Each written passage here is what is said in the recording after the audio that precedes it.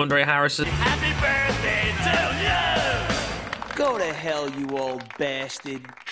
Hey, I think they liked us. Have the Rolling Stones killed? Oh, sir, those aren't... Do as I say. So stupid, he comes across in front of me every single time he overtakes. Where did you want me to go off the track? No! Stop talking to me in the braking zone!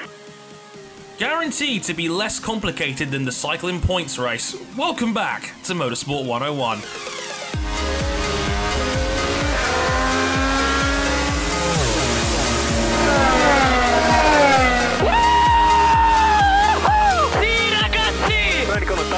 I cannot believe you are the world champion! Hey guys, I'm Andre Harrison and welcome to episode 53 of Motorsport 101. We're recording to you live on August 17th. And it's an obvious note to mention, but you probably have already known this already, but today is my birthday. I am 24 years old today. Yeah. He's the same age as me now, folks. He finally understands what I've been going through the last few months. Oh, good. Yeah, like your struggle with Jack Daniels and Laura Trott is most definitely real, clearly. Hang on, my struggle with Laura Trott? That's certainly not a struggle, my friend. Depends on what kind of struggle we're talking about here. But I walked into that one, to be fair. I've been bringing my bay into this. Yes, we've already joked in the warm-up to this show that King's already had famous jokes about Megan Klingenberg and Abby Wambach. Yes. This is now going to be my episode, R.E. Laura Trott. I'm so sorry, Jason Kenny. Actually, no, I'm not. He so isn't sorry, but let's get the... Actually, I've just realised how Jason Kenny is just one of the most successful Olympians there, that he could probably crush my head like a beer can. Yeah, probably. It wouldn't take much effort. He would just run his track tyre over your head. That'd be fine. Let's get introductions out of the way. First up, you've probably heard him already, but Mr. Adam Johnson is back after his first show in 3 weeks. Hello, Mr. Johnson.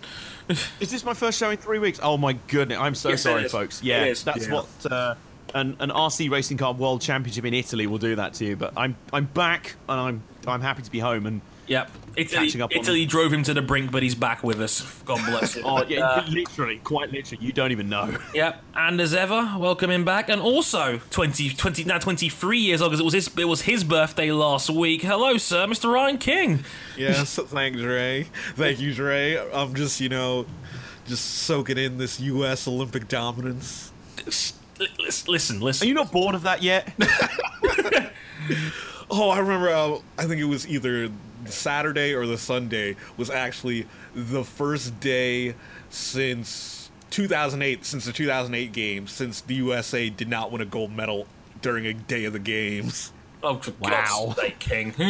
Yeah. That's quite incredible. That was the same day where GB were like, this is our most successful away Olympics ever. We won 6 golds in one day. Yeah, basically. For what it's worth, guys, we're going to talk the Olympics for the next 15-20 minutes. One, because it's not that stacked a show this week, and two, you guys seem to like it when we go off topic for some reason. So, obviously, the Olympics have been going around. And three, we all have our Olympic crushes. I think I've given away mine already. Yes, like, you're giving away yours. King, who's yours?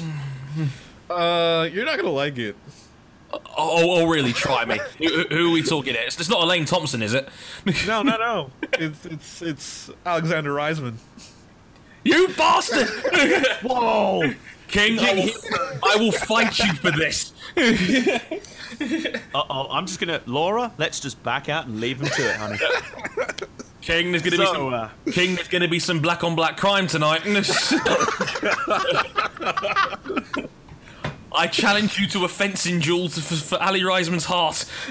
Meanwhile, Laura, let me get you some Jack Daniels. Tell me about going very fast around banked ovals. I really like that. Speaking of the track cycling, did anybody see that Dutch girl that literally ran her bike across the wall to stop herself from crashing? Oh my god, that was literally like a video game. It was like a glitch in Gran Turismo where you It was something out of the fucking Matrix. It was brilliant. That was something out of Herbie Fully Loaded. Oh god, like we Brits, we actually interviewed her after because it was just that spectacular. We got to get some time with this girl real quick. It was really great. Considering our BBC coverage has literally been like, where is a Brit vaguely in contention for a medal? Let's go there immediately. Doesn't matter what we're covering at this point in time. Pretty much. At that point we were like, okay, no. I don't even care that this girl wasn't British. we got to speak to her. Yeah, exactly. It's like, because we Brits, we are so optimistic over everything. Like, if ever we've got even a whiff of a chance of a medal in something, we will cut straight to that coverage to find out. Go on, King. Admittedly, the only time this games that Team GB gave me like a legitimate heart attack was during the relay medley in swimming. Oh God, Adam Peaty. My God. Adam Peaty is an animal, that terrible stroke will be called the breaststroke. Like, it's a god-awful swimming technique. As a guy that knows how to swim, like, that is an awful technique, yet Adam Peaty is somehow a god at it, quite frankly. Yeah, like, during that relay, the first leg of the relay, the U.S. swimmer literally set a world record, and then the next leg, Peaty goes in the pool, Peaty comes out the pool, Britain has a lead. Yeah, Britain has a lead, and he smashes his own world record by half a second. And at this point, King is leaning forward at his chair, like his face is pressed up against the TV screen, going, "No, Phelps, save us! Save us one last time, maybe." And they just about got there, and Phelps wasn't exactly breaking free from the British dude on his leg either. It was the final leg that did the damage, really. But I mean, guys, I got to ask, like, so far, favorite Olympic moment so far from Rio? Real quick. Tough question. I mean, for me, like, I can only have one. Okay, well, I've enjoyed the Rugby Sevens being a thing. Yeah, that's been really cool. But to be honest with you, probably, do you know, it's been really hard because I've loved the track cycling. It's been. And helpfully this time around... Just mention Laura Trott already, for God's sake.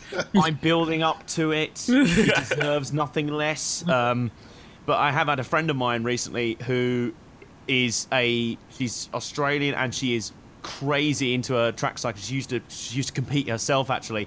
And she's actually helped me understand a lot more of the rules and the nuances of everything. So I've enjoyed it even more this time. And I was telling the guys before the show, they found it hilarious that naturally I related everything she was saying to me back to NASCAR. Because, hey, I even showed her a clip of NASCAR at Bristol, and I was like, this is kind of similar, right? She was like, yeah, basically it's the same, except 10 times faster and with twice as many wheels. I'm like, yeah, there you go. So, oh, God, I don't know. There were so many, like, the finish to the men's keirin with Jason Kenny.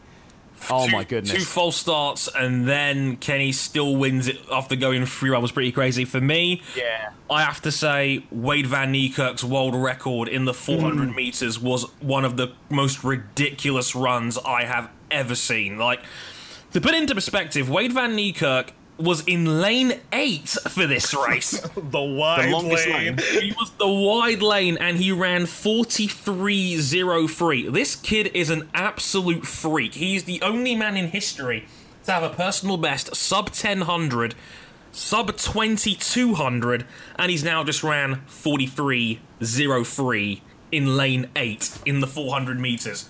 That kid is sensational. That kid is an absolute phenom. Like, Jonathan, just to give you an idea of what, like, how, like, psychologically damaging lane 8 is, think of it like being in the lead of a plate race in NASCAR in the last lap. It's like, lane 8, it's the same distance as all the other lanes, but you're starting out in front, so you can't tell, like, how... You're out wide, you're under... You're sitting duck, basically. Yeah, you can't tell where everyone else is in comparison to you until after the turn. Oh, I have thought of a couple of others, like honourable mentions. Mo Farah. Yeah, Mo Farah. Oh, the fallen wind. Oh, God. And the wind. And the moment where he motored past his closest rival off the final corner and looked over and did a Usain Bolt grin at him. And his opponent just sort of looked at him and went, no! Fucking, I give up. Fuck's sake. Are you serious? And then, obviously, let's give a shout out to my bae. My favourite moment of the Omnium, like, awesome across the whole thing, but it was the moment in the elimination race, which is one of my favourite things. Seriously, somebody mooted this on Twitter. You know, the people were talking about a qualifying race for F1. Somebody went, well, do you know what? Why not make it an elimination race like the cycling? I'm like, yes, I am down for that. That was some of the most thrilling racing in the whole of the Olympics. But it was the moment in that where Trott had survived all these different rounds, and then it was just her head-to-head with the Belgian girl, and the Belgian girl's looking over her shoulder going, oh, shit. Oh, God. And it's just like Trott's just eyeballing her, like, go on then. Go on. I dare you. I dare you. And as soon as the Belgian stepped on the gas, Trott gassed her so badly on the final lap. She literally spent the final run to the line off the final corner waving at the crowd. She knew. She knew. Yeah. Oh, yeah. Like, that was literally like Usain Bolt levels of just like, yeah, I'm that good. I'm going to stunt all the way to the line here. I'm going to stunt this. Which is hilarious because her and Jason Kenney are the most British athletes ever because they'll be like they'll crush people on the track and then go off the track and go, well, that wasn't bad, was it? Oh, I can't believe it. I wasn't expecting that. Like Laura Trott is the most sickeningly humble human being. Oh my god, she's almost like. I mean, even Scott Dixon isn't that like. No. I hate you because you are that perfect. Yeah, like she like bless her. She won a 4th Olympic medal in the Omnium last night. Was absolutely tremendous in the points race to finish it off, and then. Jill Douglas is interviewing her, and she's on the brink of tears, and it's just the sweetest thing alive. And I have to mention this, like she posted one of the all-time great tweets in the middle of that brilliant finish Jason Kenney after those 2 false starts. The tweet goes, and I quote, I love him to bits, at Jason Kenney 107, our kids have to get some of these genes, right? And I'm like, name this woman! Name her immediately! It's just wonderful because... Yeah. Go on. They're going to breed the entire next generation of British track cyclists. that tweet, by the way, has been retweeted 11,000 times. Well, not surprising. It's kind of funny how it's only now that people have picked up on the kind of these two as like the money power couple of British Olympics, like the golden couple, quite literally. Like they've been dating since I think they were dating at London 2012, and the first moment that anyone realised they were a thing. Yeah, literally. The only reason anyone realised they were a thing is that they saw them sitting together, being kind of coupley behind David Beckham at the volleyball finals in London 2012. That was it. That is so British. It's so British. It's wonderful. And like, here's my favourite. They did an article on them today on the BBC Sport website, where I'm just going to find the quote because it talks to their mums, which I think, again, is just so British in itself. Yeah, they had the entire family in the BBC booth at the end of the cycling last night, like, including both Jason Kenney's parents, like, the entire Trott family, like, Becky James' family. Not that Becky James, by the way. Just before I get that mention in there, because she got 2 silvers, one in the team and one in the Keirin, both losing out to Christina Vogel, that blasted, ridiculously fast German girl. She's a machine, though. Yeah, to be fair, she destroyed her own bike to beat Becky James. Yeah, like she was real bitchy though. Like she's won the world title 7 times, right? And she said, I find it weird how all these British athletes are always good for the Olympics. Only good at the Olympics, and I'm like, shut up. Seriously, like, that's Ray Hall levels of salt right there. Salt. Like you won. Why are you being salty? You just won the gold, for fuck's sake. What's your name? Anna Mears. Like, seriously, but my favourite takeaway from this article, well, there's quite a few. The fact that they randomly proposed to get married while they were sat on the sofa one night. Yep. Like, literally, they was just like, do you want to get married? Yeah, okay. Like, that was it. Very English. Yeah, exactly. And then just my favourite point is the moment that Jason's parents clocked that they were a thing. It was the first time he brought her home. And the quote goes like this. This is from Jason's mum. The first time I knew something was happening between the two of them was when Jason phoned me up and said, I'm bringing Trotty home for a bacon butty. I said to him, is she your girlfriend? Nah, she's just a friend. See, you see that, kids? You see that? That's where it starts. That's low key right there. But if that's just low, I could just imagine him like just afterwards, like, so you know, there's nothing going on between you and Trotty, yeah, Mum? What about that moment where you snogged her on the sofa? That's just what mates do, isn't it? no big deal. Where are these mates and where can I find them? Like, oh god, like literally, it's at the point now where like Trotty's my bae. You may have worked this out, but I can't even be mad at Kenny. Like Jesus Christ, what a guy. OTP. Yeah. Like, even King approves at this point. Like, he's an honorary Englishman as it is already. We're honorary Americans. And you know, you were talking about great tweets and great posts, like how sickeningly sweet Trott is. Yeah. Her reaction to her Instagram post for her first goal of this games was, checks under pillow, this really did happen last night, with a photo of her laying in bed with her gold medal. Like, oh my, can you just stop? How can one person be this adorable and yet this much of a killer on the track? I want to cuddle this woman. She's too adorable. She's like track cycling's Marc Marquez, effectively. Exactly. It's ridiculous. Good God. Basically. Like, this podcast is going to be like an hour and a half of us just gushing over Laura Trott. We still haven't gotten to my favourite Olympic moment yet. Go on, I was going to say, sorry, King. King's been completely overshadowed here by Johnson's love affair at this point. God damn it. Sorry, I'm going to put my heart away now. Because my favorite moments are obviously, predictably American moments. Really? What a surprise! I picked the South African guy. Way to go, King! Yeah, like, I mean, there's honestly so many to choose from. Like, there's the women's team gymnastics, Simone Biles. Oh, God. Simone Biles, what an incredible athlete. Like I mentioned, Simone Biles, what an incredible specimen she is. What unbelievable talent. And then her adorable little video of Zac Efron giving her a kiss on the cheek. Oh, that was cute. It's easy to forget she's only 19 years old, yet that's still somewhat kind of terrifying. Yeah. I mean, similarly, this will be my last mention of her for the episode. For God's sake! You know, we're talking about you turning 24, Dre? Yes.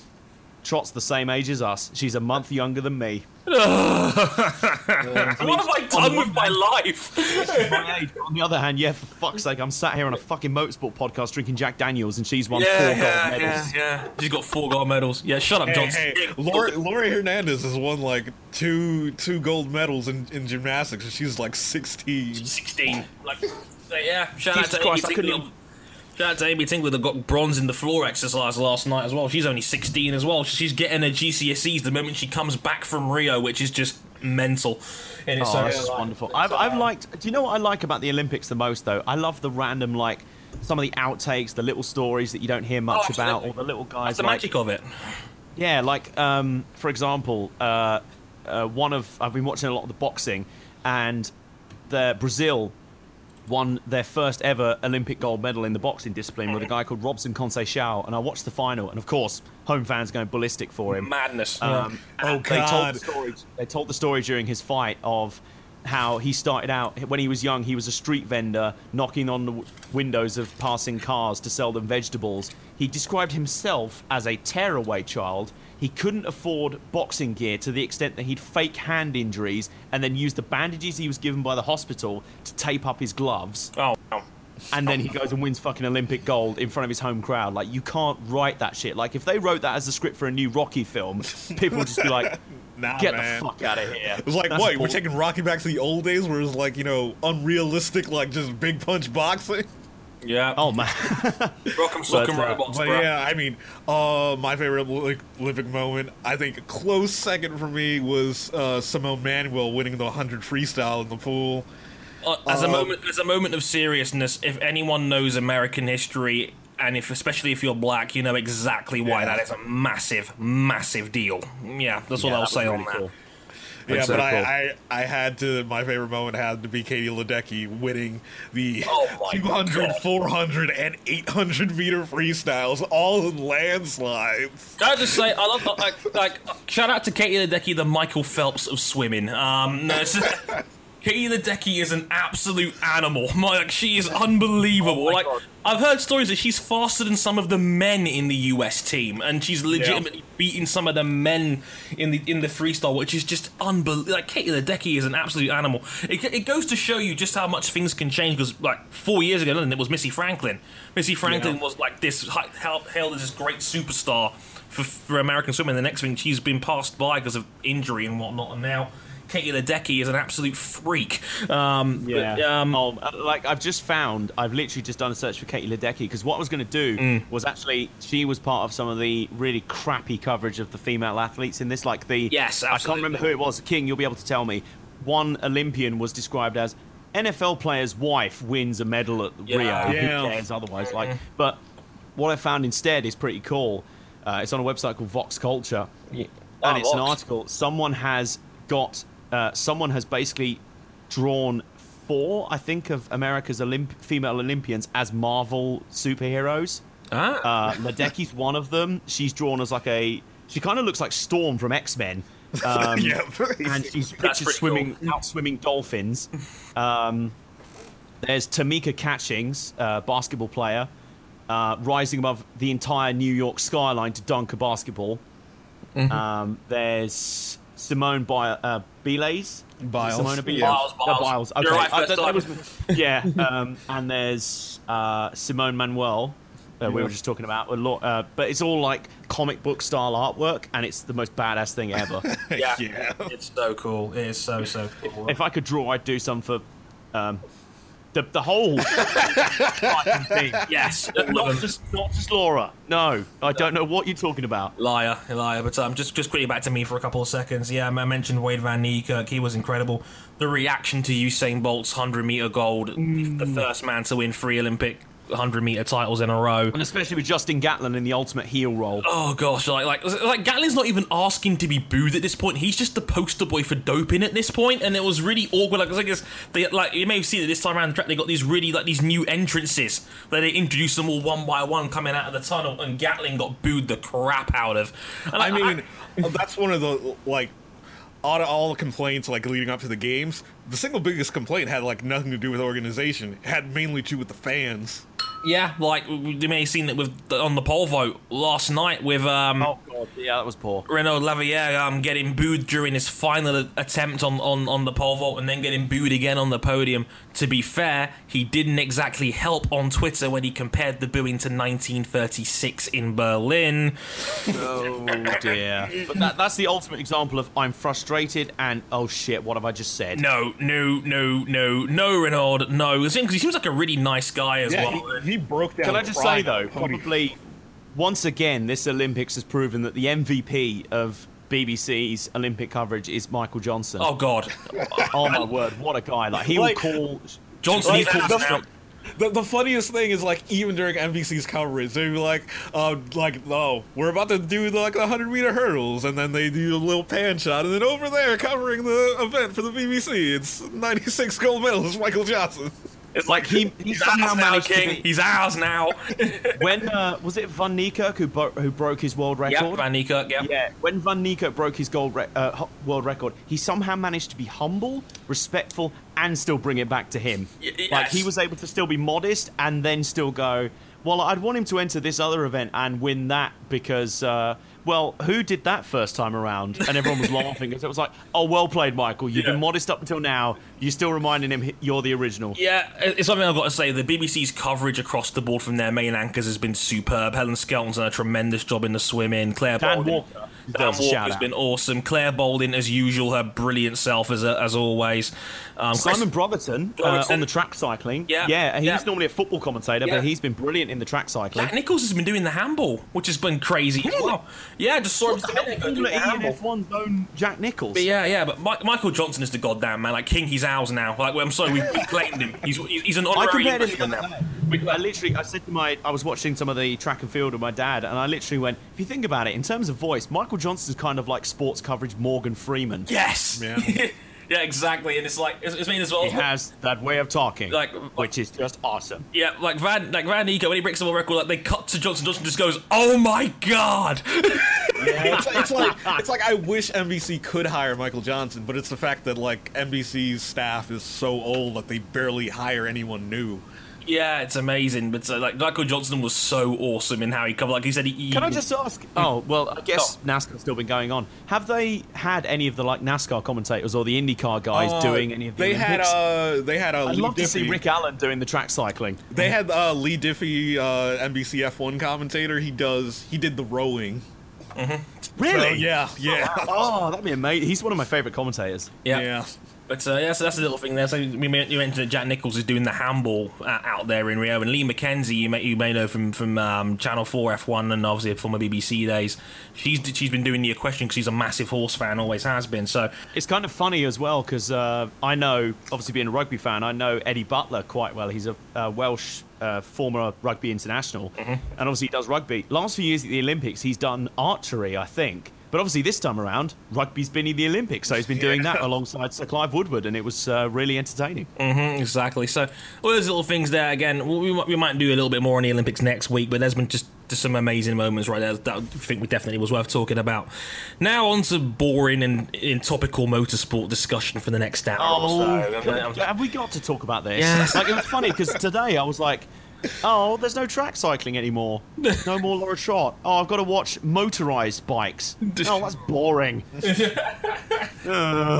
King, I think we may need to follow a restraining order at this rate. Like the same one that Nelson Piquet's got after that Brazil podium incident. Yeah, that might be a problem. It's like, Or where's we the could- goal at?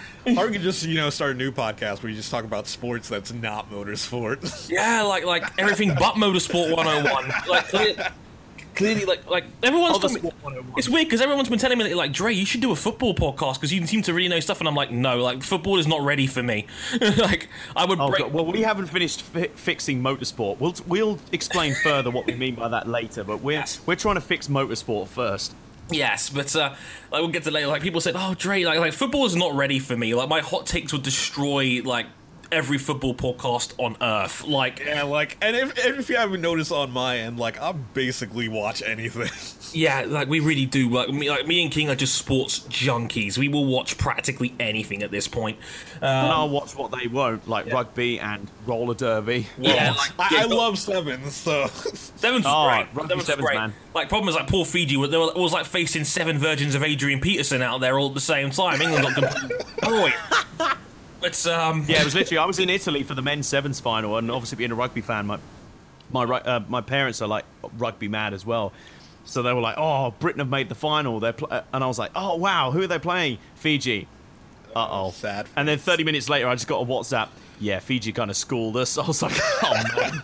yeah. But hey, it was their first gold medal ever, wasn't it? Yeah, first ever Olympic medal. So congratulations to the Fiji guys. Right, we've got to talk about motorsport now. I'm sorry, I'm drawing a line Hold on, here. shot. I'm drawing a line here. This is me drawing the line on the whole thing right here.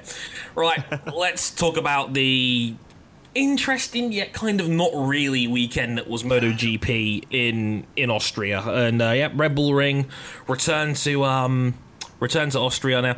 Fun fact: Valentino Rossi was the only man that actually raced the last time we had a MotoGP weekend in Austria. I think it was 1997, I want to say, was the last time we were in Austria. And we were back. It was nice. There was some testing around there earlier and during the summer break where Ducati looked strong, and they would go on to cash that in as... I can't believe I'm saying this. For the first time in 2000, I think... I want to say... let me find the exact number of days here. I want to make this sound all cool. I want to give a shout out to Hannah Smith on Twitter for this one. But I believe it is... Oh, God. 2,128 days. There you go. 2,128 days. Ducati has won a MotoGP race. Woo! Yeah! No? Wow, that's a big silence. Yeah. I want to be excited, but to me it felt like this day should have come a lot sooner. It's not like they haven't had chances. They have had, like, any time it rains, Ducati is automatically a contender. But they, like Assen, they probably should have won that race. Petrucci was not only leading that, he was leading in Germany as well. Dovi is super strong in the wet with that GP16, and both times he's either A, bottled it, or 2, chosen the wrong strategy, which hasn't exactly been ideal, but they finally got the W. Nothing went wrong. Iannone didn't dive bomb the crap out of the pair like he did in Argentina. They survived, and it was not only a win, it was a 1-2 finish for Ducati as Andrea Iannone took his first ever MotoGP win. And King, after the season he's had, which has been, let's be honest here, kind of wretched in the grand scheme of things, what a moment for the maniac. Yeah, to finally be on the top step. That part of things I was definitely excited for. Yeah, because I mean, the celebrations were amazing. He did this beautiful tandem wheelie down the back straight with Valentino Rossi, who is his idol as a bike rider. No surprises there. Like, we're talking about Rossi as in terms of idol worship from a guy that's only 10 years younger than him. It's kind of mental to think about that. Like with Marquez, it's understandable because Marquez is only 23 and Rossi's 37. But Ian is a little bit older. It's like that's his idol, and he gets to wheelie with him back to the pits, and he almost like copied the Marquez celebration in Park Ferme, where he's building it up with the clicks, and then he just runs into his team and they hoist him up in the air. Like he's a bit bigger than Marquez, so they can't do the whole we're gonna toss him up in the air like a bad stir fry or something. But it was hilarious, and a great win for Iannone. He was superb. But King, I think the biggest takeaway from this place is that Ducati have a legitimate track where they can win now on this calendar. Yeah, I mean, hopefully like I heard that they're aiming to change things in the future, so that might lean away towards their favor.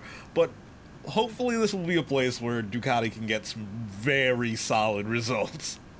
It would be nice because, let's be real here, I mean, the fact this is the first Ducati win for 6 years says something. We've had an independent win before we've had a Ducati win in recent times, which should say a lot about the state of where their factory has been. They've been struggling for a long time. I think since 2008, they've not really been the same as when Casey Stoner won his title.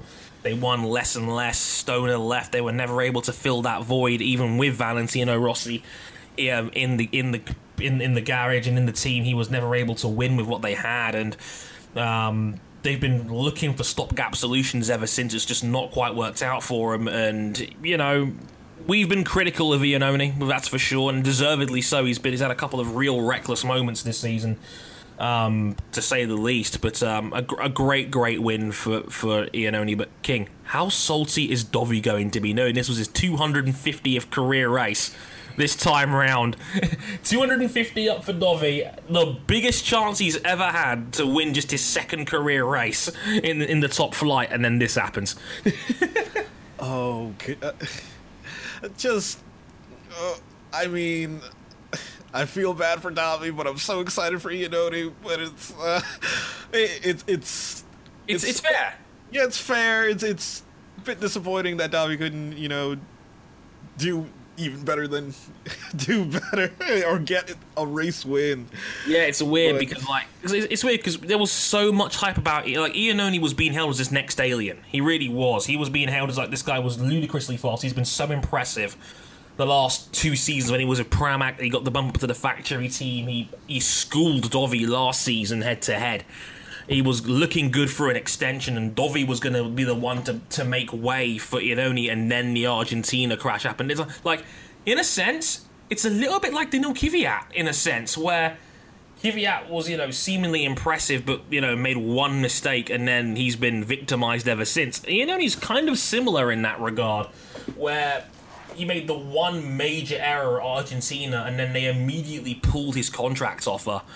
And then they changed their minds altogether and kept Dovi for the seat next year, and instead got rid of Iannone. He's going to Suzuki next year, in case you guys didn't know already.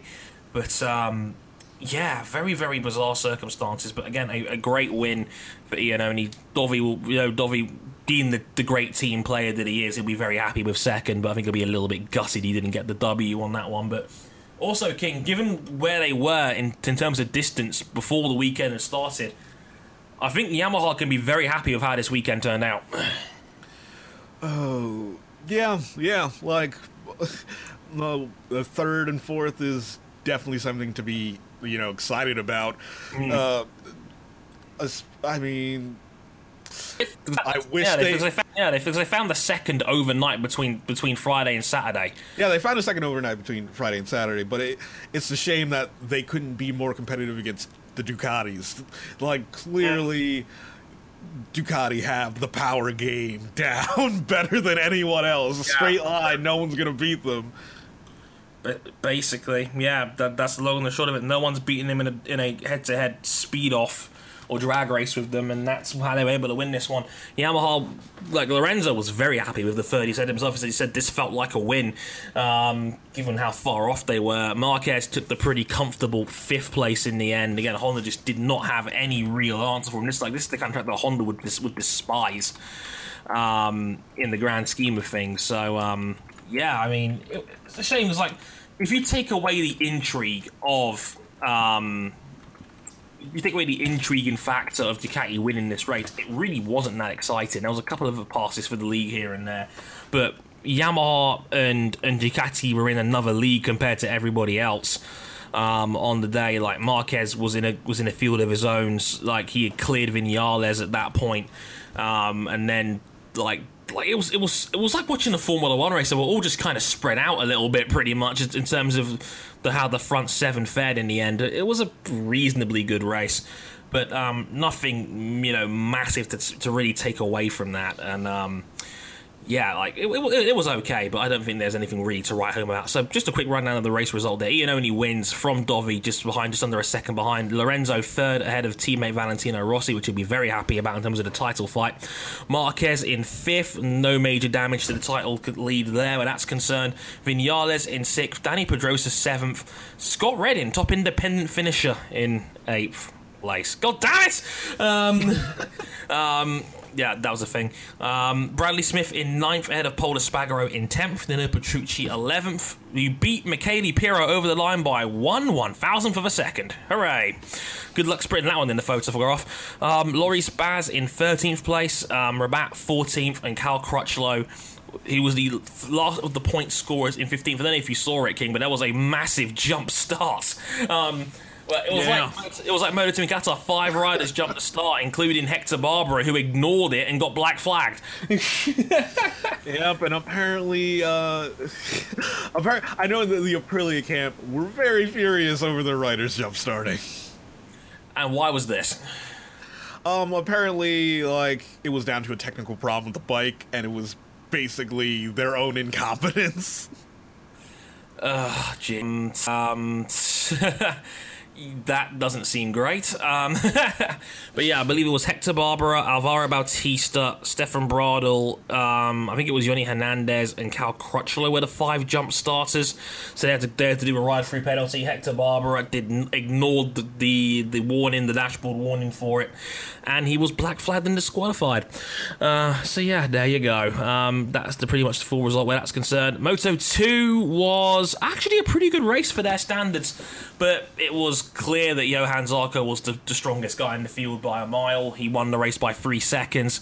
He took him a little while to get there through the field because he had a terrible start that knocked him down from pole position down, I think, into 7th place, but he clawed his way back through the field to take a pretty comfortable win in the end. Ahead of Frankie Morbidelli, a career-high finish for him for the Mark VDS team. That's the best Mark VDS result this season for them, in 2nd place. Ahead of Alex Rins in 3rd for the Pages team. Thomas Luthi, consistent as ever, in 4th place. Marcel Schrotter, best of the rest in 5th. Nice result from him there. I think that's Schrotter's best ever result in Moto2, actually, if I'm not mistaken. Alex Marquez, the guy you like to whack with a pinata for not being as good as his brother, in 6th place there. Ahead of Taka Nakagami, Lorenzo Baldassari, Axel Pons, Dominic Agata in 10th, ahead of Cortese. Danny Kent scored some points. Hooray! Danny Kent in 12th place. Oh, God. Bassini in 13th, Miguel Oliveira 14th, and Julian Simon at the last of the points in 15th. Poor Sam Lowe's crashed it twice in that race. Turn 9 as well. Very bumpy out there. Not recommended if you're going to bin the bike. No, and can we just not mention it to our Becky James? Oh. Be careful what you say here, Johnson. She knows she knows us very well now. I'm well aware.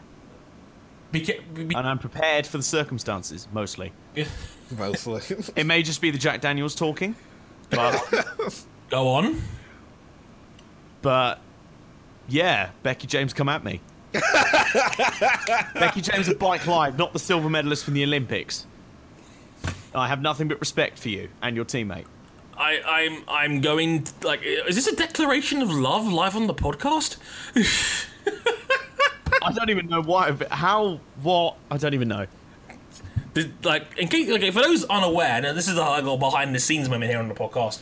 Johnson has been sipping Jack Daniels and Coke since we started this taping, and that was 38 minutes ago. May the good Lord help us all from this point going forward. But yeah, Sam Lowe's awful weekend from him, really, and that may have very well taken him out of title contention, given he's now 55 points behind Johan Zarco. Again, Salzbeck. Yeah, Salzbecks. And Johan Zarco, who, by the way, did his usual Zarco flip celebration in Lederhosen. Very impressive, I must say. It wasn't like the Red Bull in Austria where they were just right. They had Lederhosen patched onto their uniforms. He actually put on some Lederhosen and then did the flip. Johan Zarco, give that man all the marketing money. He gets it.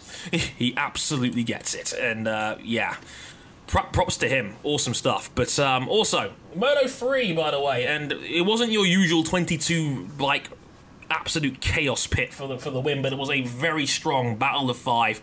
Passes around every single corner. but it was Joan Mir who, from pole position, I think he's the first man, I think, in 11 races to win a Moto3 race from pole position, which is just kind of mental.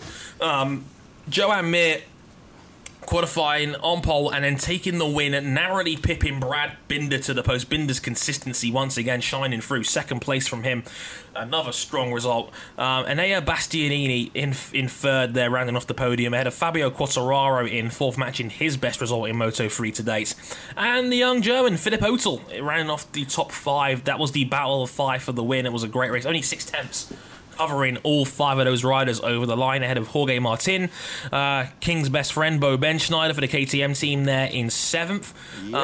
Fabio Giantonino in 8th ahead of Bulega, Loy, Magnaia, Guevara, Locatelli, Herrera and Ono to round off the points. So King, just a quick side note. We've heard that KTM have now confirmed they're going to be in Moto2 next year with their KTM chassis. You liking the team of Brad Binder and Miguel Oliveira going forward? Oh, of course, yes. I love that team in Moto2.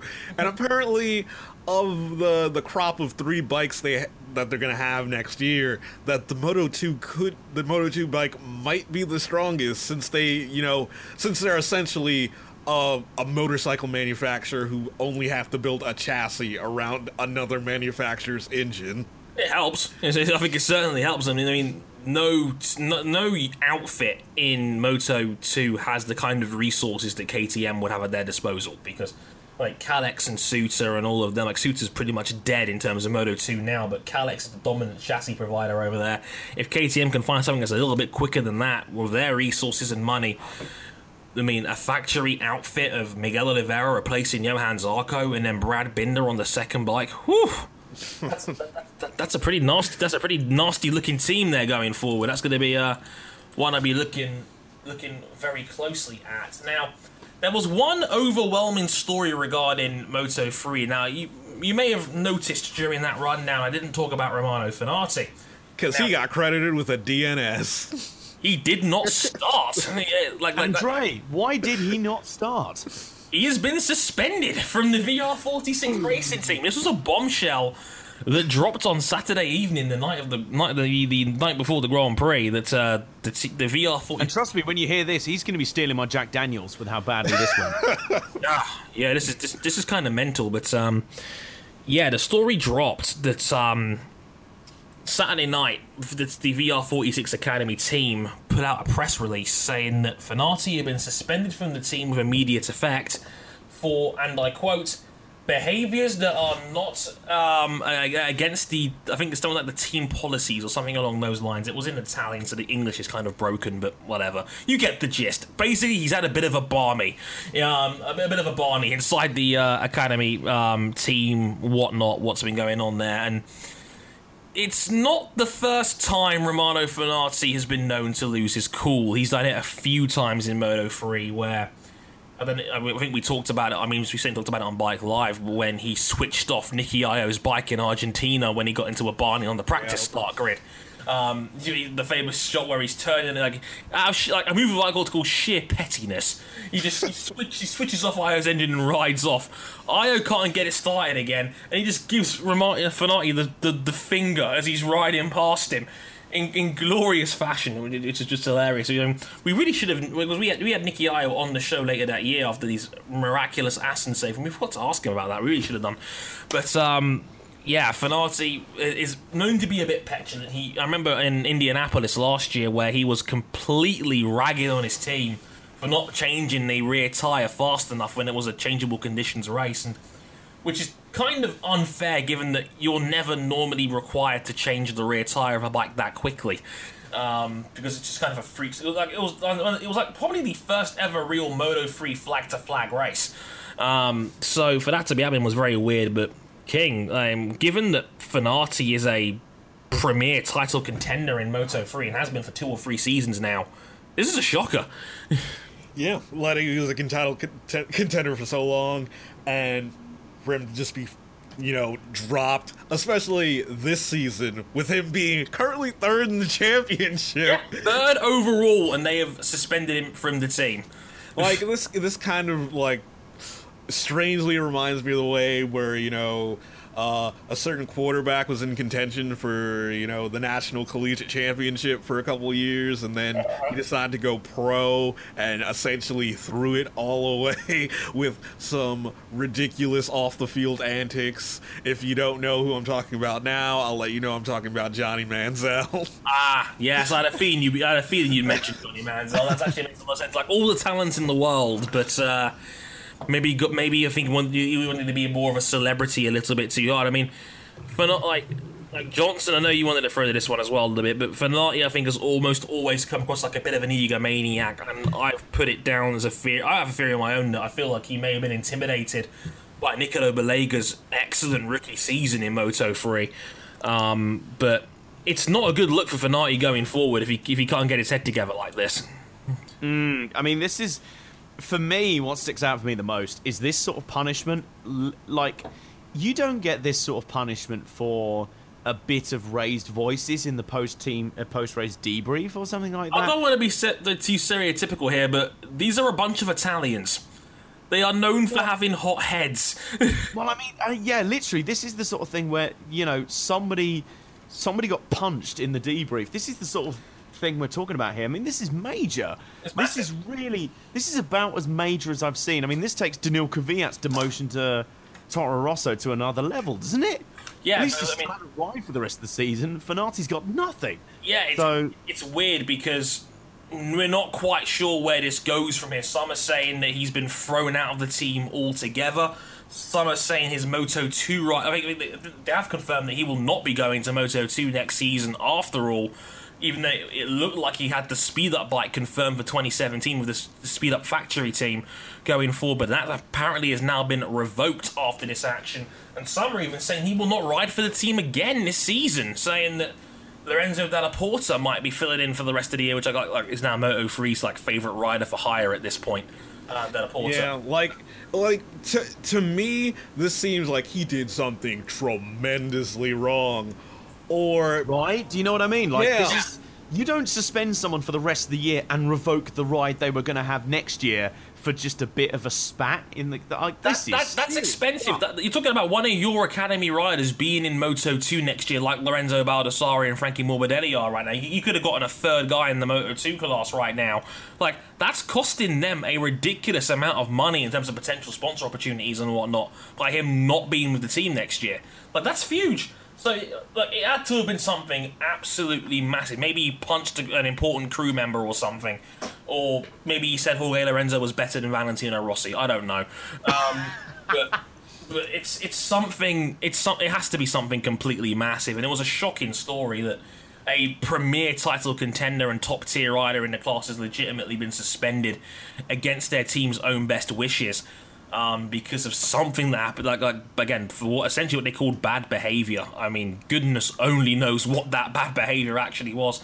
I'd like to find out at some point just what had gone on. I mean, the team's never going to reveal it because, again, it's kind of in their best interest not to talk about these kind of things. But, I mean, boy, it's a shocking story to say the least. And one more thing I wanted to talk about from Austria before we move on, and it's something that we've talked about a lot in Formula One side of things this year, and obviously in Moto 2 this year with Luis Salom's tragic passing. But King, I'm not sure the safety on this place is adequate. I mean, it made me a little. I mean, Marquez in free practice 3 made me very, very nervous with that crash that he had. He popped his shoulder out. We did mention that with Marquez, by the way. He popped his shoulder out in free practice 3. They popped it back in, but he almost completely pile drivered Daniel Pedrosa into that wall. And the runoffs on Austria are more built for Formula One than they are for bikes, and that is a little bit concerning. Yeah, because usually, you notice this a lot with the MotoGP tracks, where there's a lot of runoff in, I would say, the trajectory of a straight going into the corner, especially the longer corners. And in Austria, that basically does not exist. Into turns 1, 2, and 3, and also 9, there is a lack of runoff when you know it's going to be a very fast corner, which, after 1, 2, and 3, after a very long straight. It's It's very concerning, and it's something that Scott Redding raised a flag regarding that before this race, saying it was kind of mental. There's a lack of runoff areas, and if you lose the front in turn 2, basically you've absolutely had it, because you're going through turn 2 at about 170 miles an hour. It's the fastest track on the MotoGP. It's the fastest corner, and actually the fastest track overall on the MotoGP calendar now, since Austria's been included. So it's something that's definitely worth picking up. And I know James Toseland and Neil Hodgson, who part of the hosts on BT Sports coverage, mentioned this on Friday with Craig Doyle. And I think they made very fair points. Like, this track has barely changed since they last ran bikes around here in the late 90s. And I think Toseland said the Armco barriers at turn 1 and at turn 9 are exactly the same. They have not changed from the time he last raced them when he was 15 years old, and that's according to what Toseland was saying. And yeah, it's concerning, and that's the thing, and it just kind of speaks, I think, Johnson, to the challenges of making these bikes or track promoters in general having to deal with trying to cater their track for multiple disciplines, because this is a problem, and you know, I mean, if they could do it, they would, but the problem is it's so expensive to do so. Yes, they'll look for any reason not to spend that kind of money, and like for those kind of reasons, those kind of things are a last resort. I know Catalonia has been like that. They've been dealing with the possibility of changing the layout for 3 or 4 years now, and they finally did when Salon passed earlier this year, and in reaction to that, and you know, safety meetings and talk where that's concerned is an issue. But I mean, I remember our very first edition of Bike Live we did back in August of 2014, when we talked about Monza, and Monza getting the Parabolica, getting the line of tarmac instead of the usual gravel, and you know, F1 fans were absolutely seething with rage as a result of this move. Like, how dare you? They're making the corner safer. It's taking the thrill out of Monza. You can't be doing this. Until they stopped and realised, oh wait, this is for the bikes. This isn't for the... because... Yeah, like, to me, Monza is not that sacred of a place, because it's the most lethal track on the F1 calendar. Whoa. Like, it's what the Ryan most... King has just done there is punched the sacred cow of Formula 1. King, you can't be doing this. We disassociate ourselves immediately. Ryan King's comments do not represent the thoughts of the rest of motorsport. No, they do not. I mean, disclaimer. If Monza needs to make changes in terms of safety, they should, because there's only one other track on the F1 calendar that has ever had more fatalities than Monza, and that's the Indianapolis Motor Speedway. Say no which more. they sort of don't race at anymore, and they haven't done in the configuration that caused those fatalities for many years. Yeah, exactly. And like this is for the bikes, because Monza was planning to have World Superbikes return here for this season, and that sadly never materialised, because Monza just couldn't get itself safety-proof in time to host World Superbikes, which was going to be coming up this month in September. So that never actually happened, and you know, World Superbikes has still been struggling for a replacement venue ever since, and they still haven't found one yet, which is kind of funny, because the backup facility wasn't ready either. Which is just the most Dorner organisation you'll ever see in your life. But it just speaks to the situation where tracks have to cater towards these multiple disciplines, and it can cause problems. And Austria, that's a very small facility.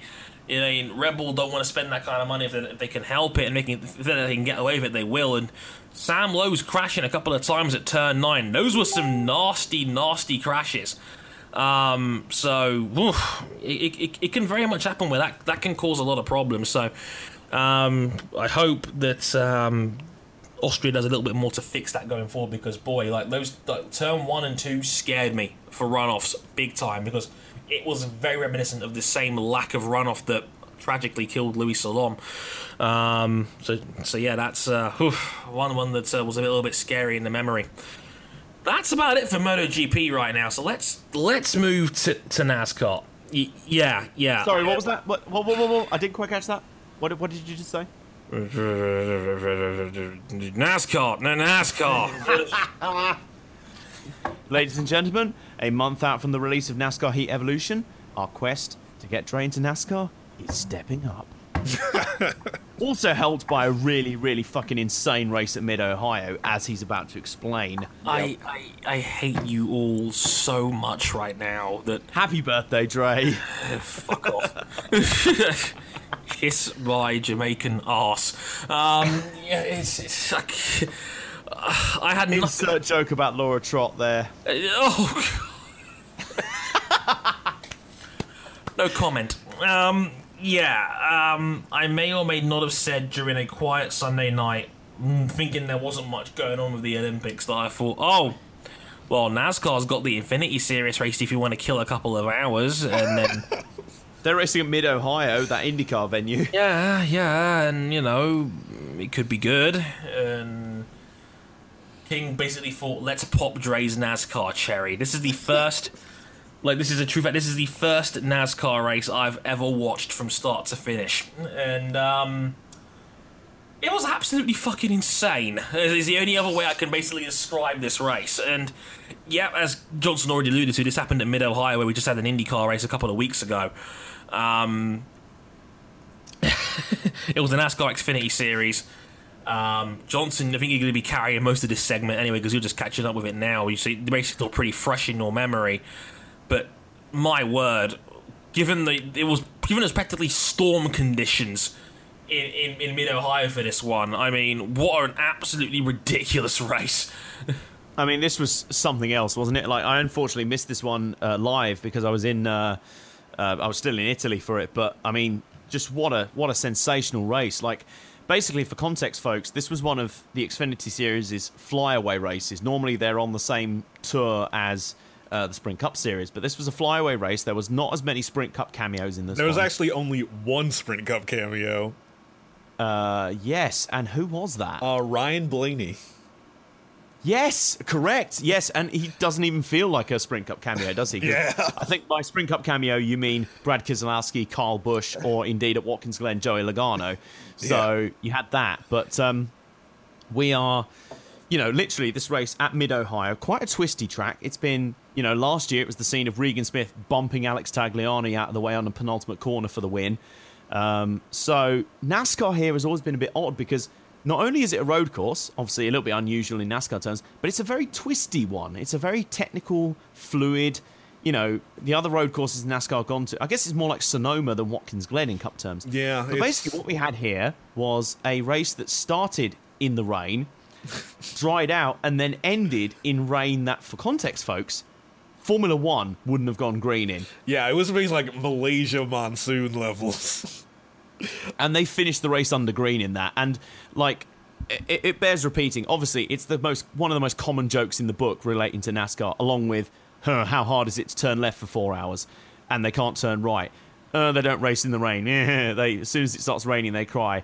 But, seriously, this was, King, as I said, cars were sideways more, this was the Ken Block show, effectively, with cars sideways out of every corner. Yeah, sideways out of every corner. I think the S's, there was a lot of problems with guys putting down the power too hard and losing it by themselves. Yeah, it was unbelievable. Even because what was interesting about this race is that there was, in NASCAR road course racing history, there's been a great history of ringers, road course specialists coming in and doing great things. Like in previous years, Ron Fellows, Scott Pruitt, guys like that have been great. Dan Gurney had wins in NASCAR at the old Riverside circuit in the 60s. But in recent years, that's kind of fallen away in Sprint Cup because, hey, the regular drivers have got that good at road courses. But it kind of came back to the fore, and you had guys like Andy Lally for Mario Gosling's tiny Xfinity team that's normally running 31st or worse. He was up in the top 5 for most of the day. And special shout out from me, I might be a bit biased, but hey, for Alon Day, Euro NASCAR's Israeli star. He's literally 23, I want to say, 23, 24 years old. And he ran a Dodge Challenger bodied car. Now, for context, the Dodge pulled out of NASCAR in 2012. So that car is officially 4 years old. He ran that car in the top 5 for most of the day and ended up finishing 13th. So obviously his experience in Europe with the Euro NASCAR, where they do race in the rain quite a bit on road courses, that paid off. But King, this was Justin Marks' day. And oh my God. Justin Marks has been a kind of bit player in Xfinity Series. He's been a road course specialist, and He's run several other series. He's run the Continental Tire Sports Car Championship before, but how good was it to finally see him get his moment? It was great to finally see him get his moment. I spent most of the race worrying that he wasn't gonna win because when you see a NASCAR road race and you see someone have a lead more than half of the laps, you don't expect that person to win. Well, I'll tell you what it reminded me of. It reminded me of Marcus Ambrose at Montreal in, I want to say 2010, where he led almost the entire race and then lost it off the final chicane to Carl Edwards. Yeah, I was afraid it was going to be one of those moments.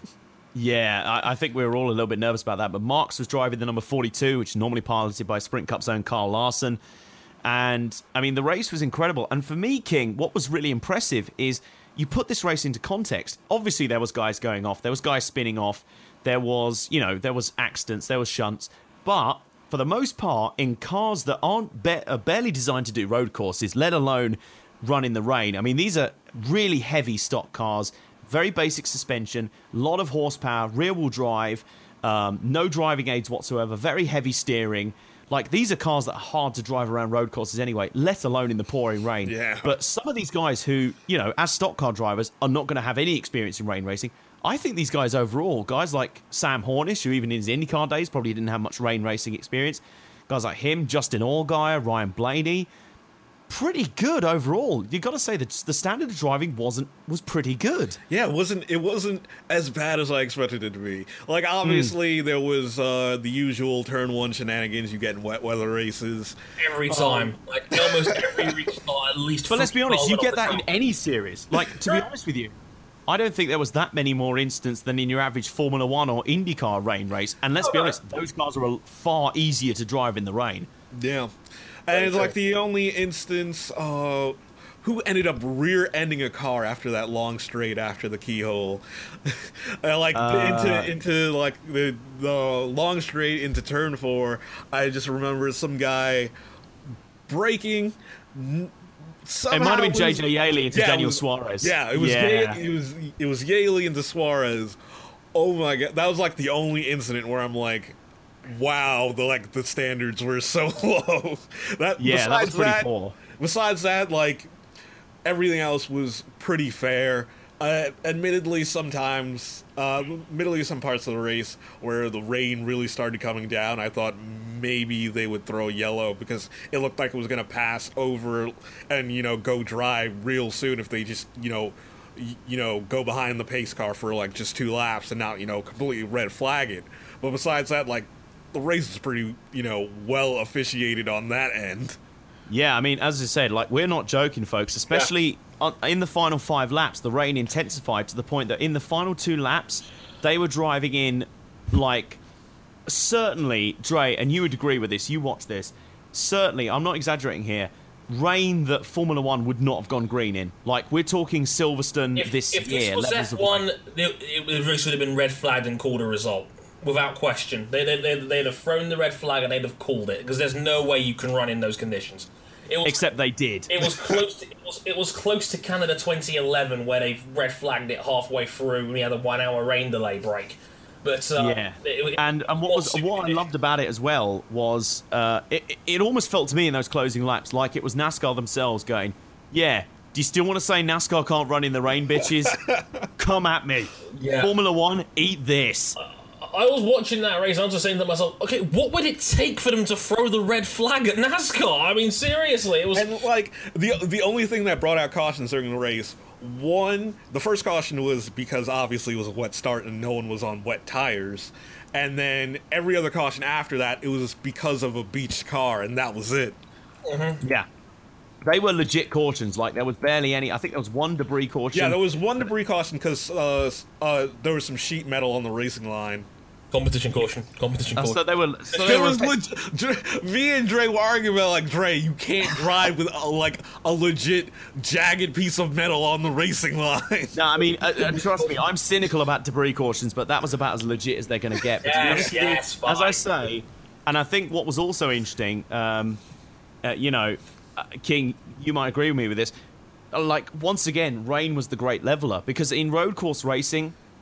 In NASCAR, as I say, it's got to a point now where the regular guys are decent enough at it with their top-level cup gear. they're normally better than a ringer. But in this case, the rain was the total leveler. And someone like Andy Lally, in equipment that normally finishes 30th or worse, was contending for the win for most of the race. He finished 7th. Alon Day, as I said, in a 4-year-old car in his first ever Xfinity Series start, he finishes 13th and ran top 5 most of the day. Justin Marks had never led laps in the Xfinity Series or any NASCAR race up until that point. Led the most laps, won the race.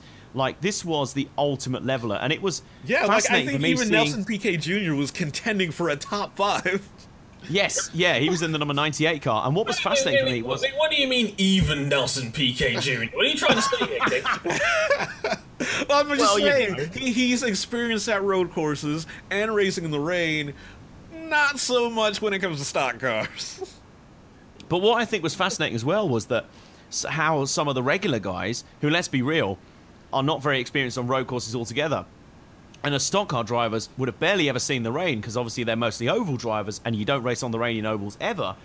I think some of them acquitted themselves really well. Guys like Blaney. I mean, let's be honest here, 90% of the field had at least one off. Yeah. But I defy anyone to not have offs in those sort of conditions. I mean, look at the British Grand Prix this year. There was one section of the track in Turn 1 that was wet. Most of the field went off at that section. Turn 1 of poor judgment! Exactly. At Mid-Ohio, it was the entire track of very poor judgment. Yes. But, and you know, as I said, Mid-Ohio is a very technical track, very twisty, lots of elevation changes, undulating. This is not like, I don't know, a Watkins Glen or a Montreal, where they've previously raced in the rain there in NASCAR.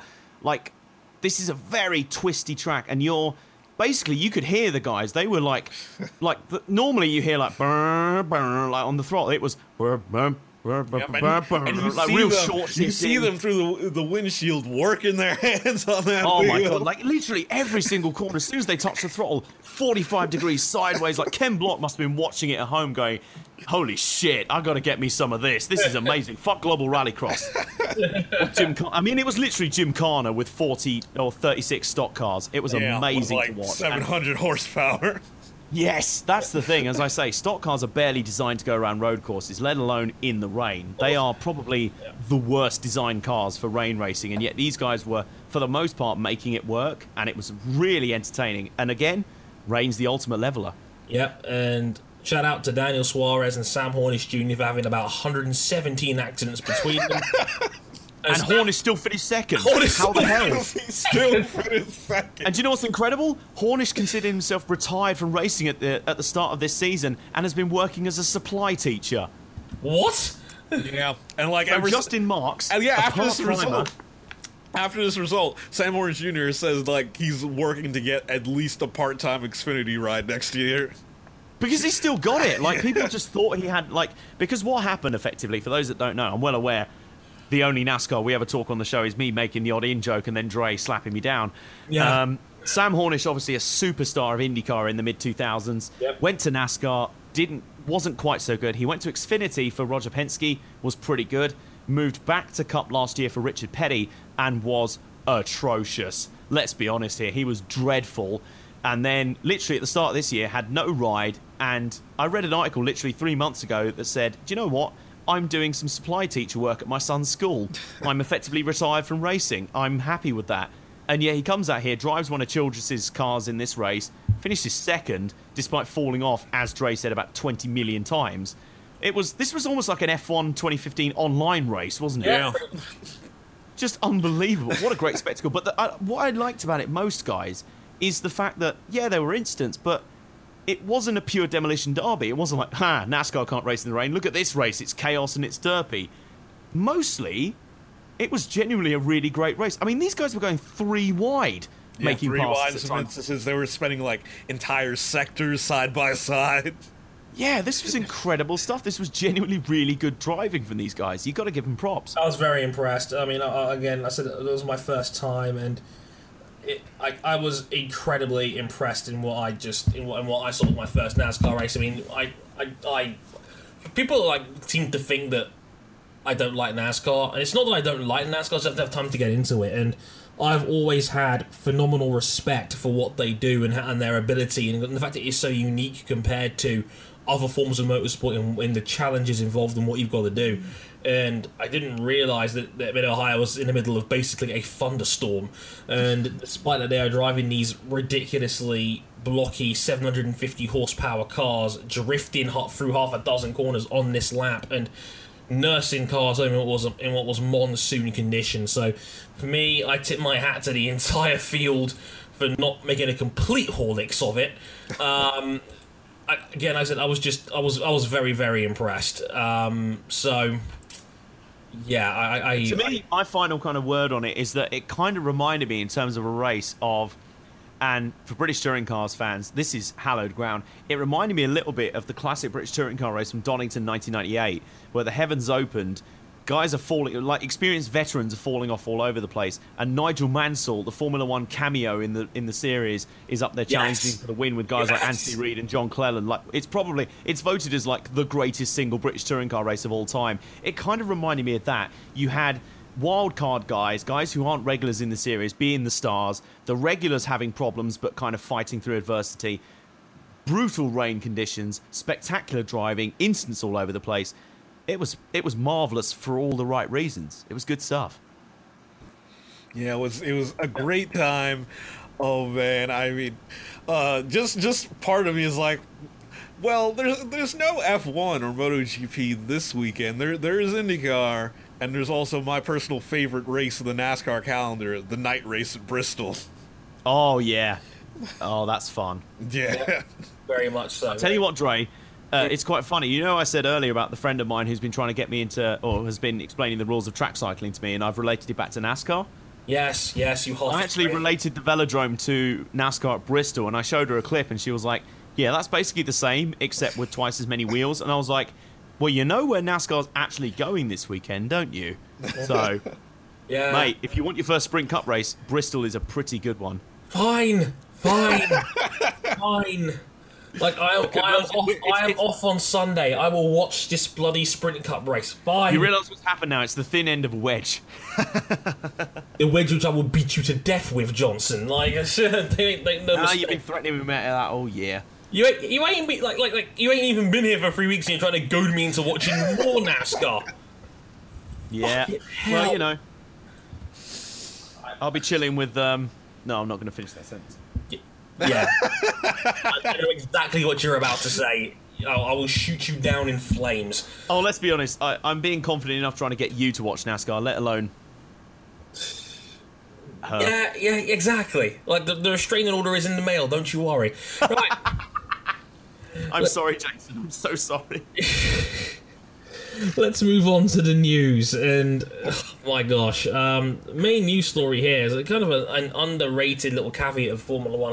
Is the Belgian Grand Prix? Can I just say, by the way, sorry, before you get into it, like, I was expecting being away in Italy for a week because the thing is with Formula One, what normally happens is you don't miss any on-track action. No. You miss a ton of off-track shenanigans and silly season stuff. So I was expecting to get back, and when the other two before the show, I was like, what silly season stuff did I miss? Not that much. Okay, except for this. Not really. Like, the only thing we only really talked about, we did talk about Formula One silly season at length on last week's show, but it was mostly to do with kind of half truths and half stories that were going around here and there. Like Renault saying random, was like, oh, we need a charismatic driver to lead the team, and yet they were linked to a Valtteri Bottas. Yeah, a bit of a weird one, that, and you know, talking about little things like Carlos Sainz, where could he go, and the main focal point was Claire Williams. Basically, she basically made it public that they made no bones, they were trying to chase off the Jenson Button.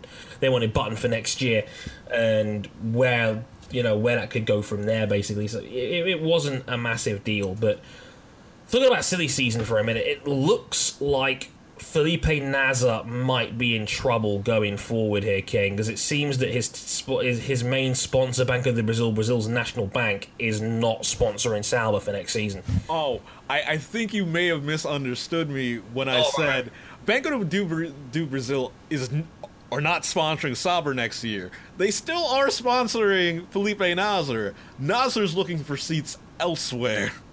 Oh, I see. So they're still going to sponsor the team? No. They're sponsoring him to whatever team he goes to. It's just been confirmed that they are not sponsoring Sauber next year, so Nasr will not be staying at Sauber.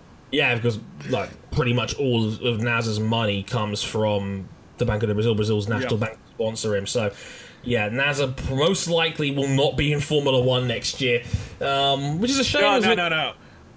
Oh, unless he could still be in F1. But in other words, I don't think we have to hire him, basically. Yeah, because apparently it's been confirmed from like various sources in Brazil that he's in talks with Haas F1. Ooh, okay. The North/South American connection there. Yeah, that makes sense. I mean, I wonder if he would bring more money to the table than Esteban Gutierrez currently does, or maybe Grosjean even, because we forgot this last week that Grosjean's only signed a 1-year deal with Haas going forward. So again, if Grosjean's not happy with whoever the team is, he could very well depart as a free agent at the end of the year. Interesting, to say the least, and Nasr has not been amazing since he debuted in Formula One last year, but I think he's been pretty solid as like a middle of the road kind of guy. I mean, he did have a couple of really good performances for Sauber last season. This year the car's been absolutely atrocious. Yeah. Which even if he has been good, we're never going to know about it because Sauber's just been so bad this year.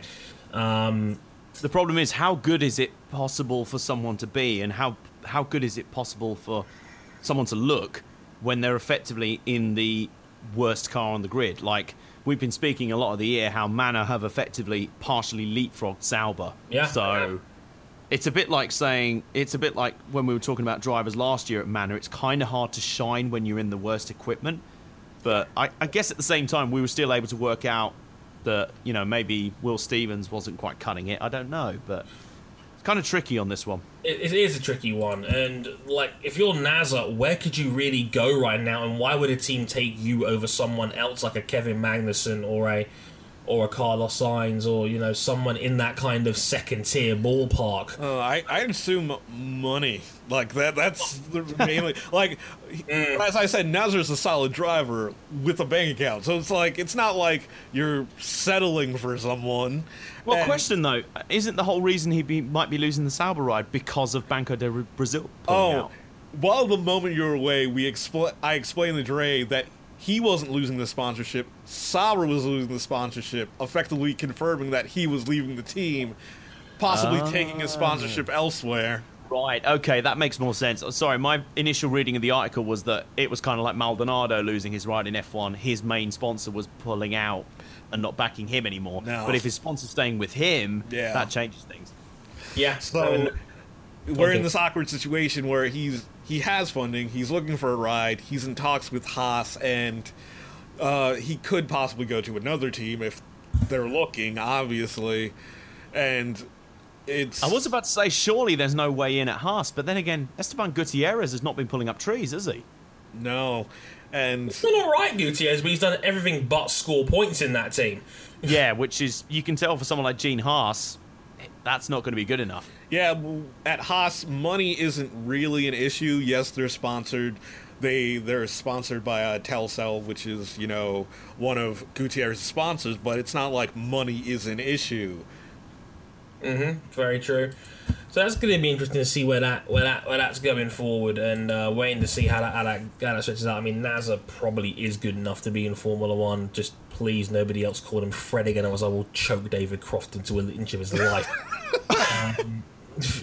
Oh dear. Croft, if you're listening, stop that. It's not funny. Yeah. Dave, we know you're a big fan of the podcast. And just so you know, Felipe is English for Philip. Like, does David Croft know this? So if anything, it should be Phil Nasr. Yeah.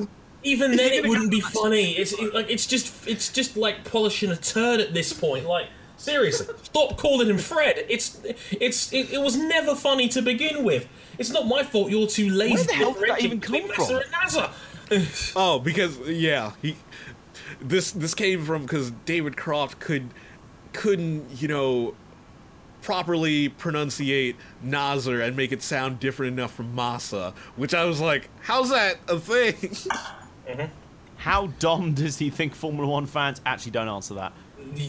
Yeah, like we have plenty of marginalised proof of that, quite frankly. Speaking of which, Belgian Grand Prix tickets, and good news where that's concerned going forward, as it seems they have sold 25% more tickets than the previous year.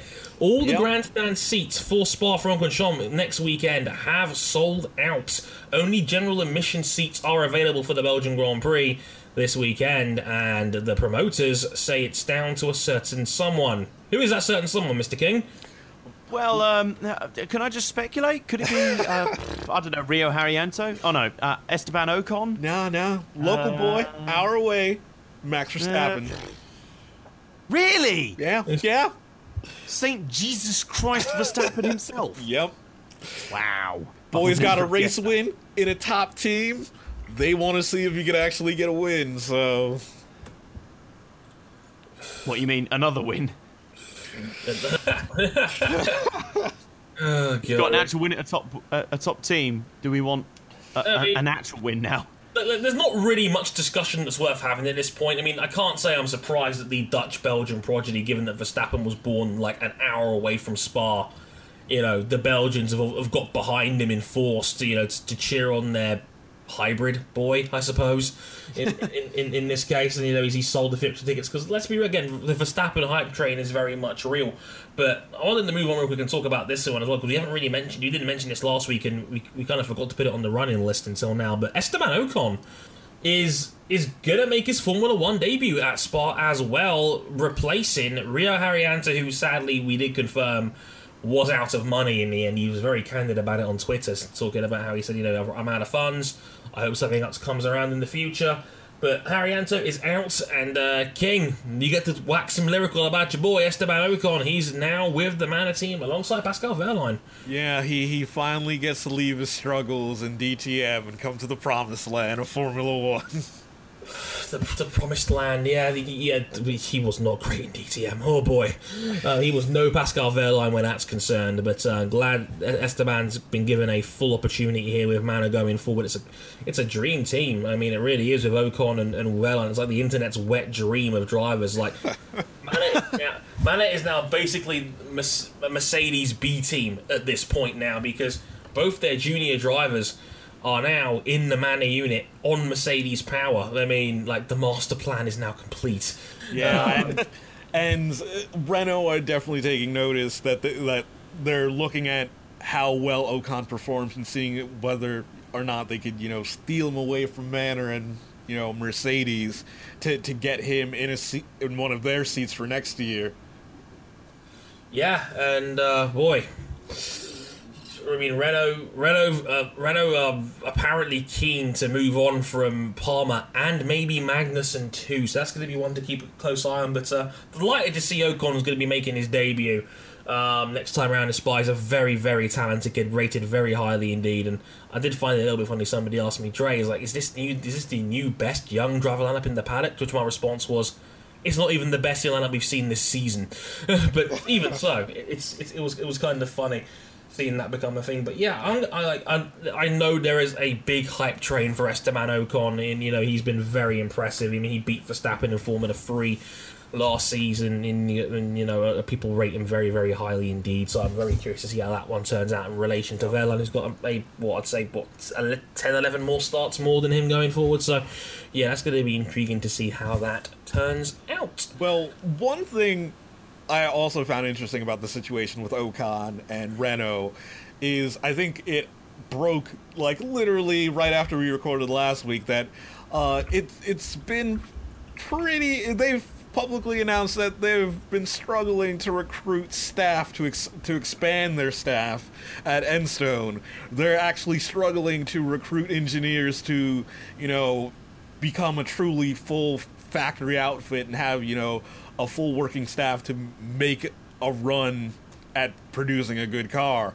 And right now they're around 500 engineers, and they want to get 90 more by the end of the year. And a lot of the current engineers are openly saying that might not be possible. So the omens basically aren't very good. Yeah. Apparently, a lot of the engineers saying that potential engineers don't feel comfortable working at Renault. They don't feel like Renault's fully and wholly committed to Formula One, and are as likely to be as successful as they hope they would. That's not very good.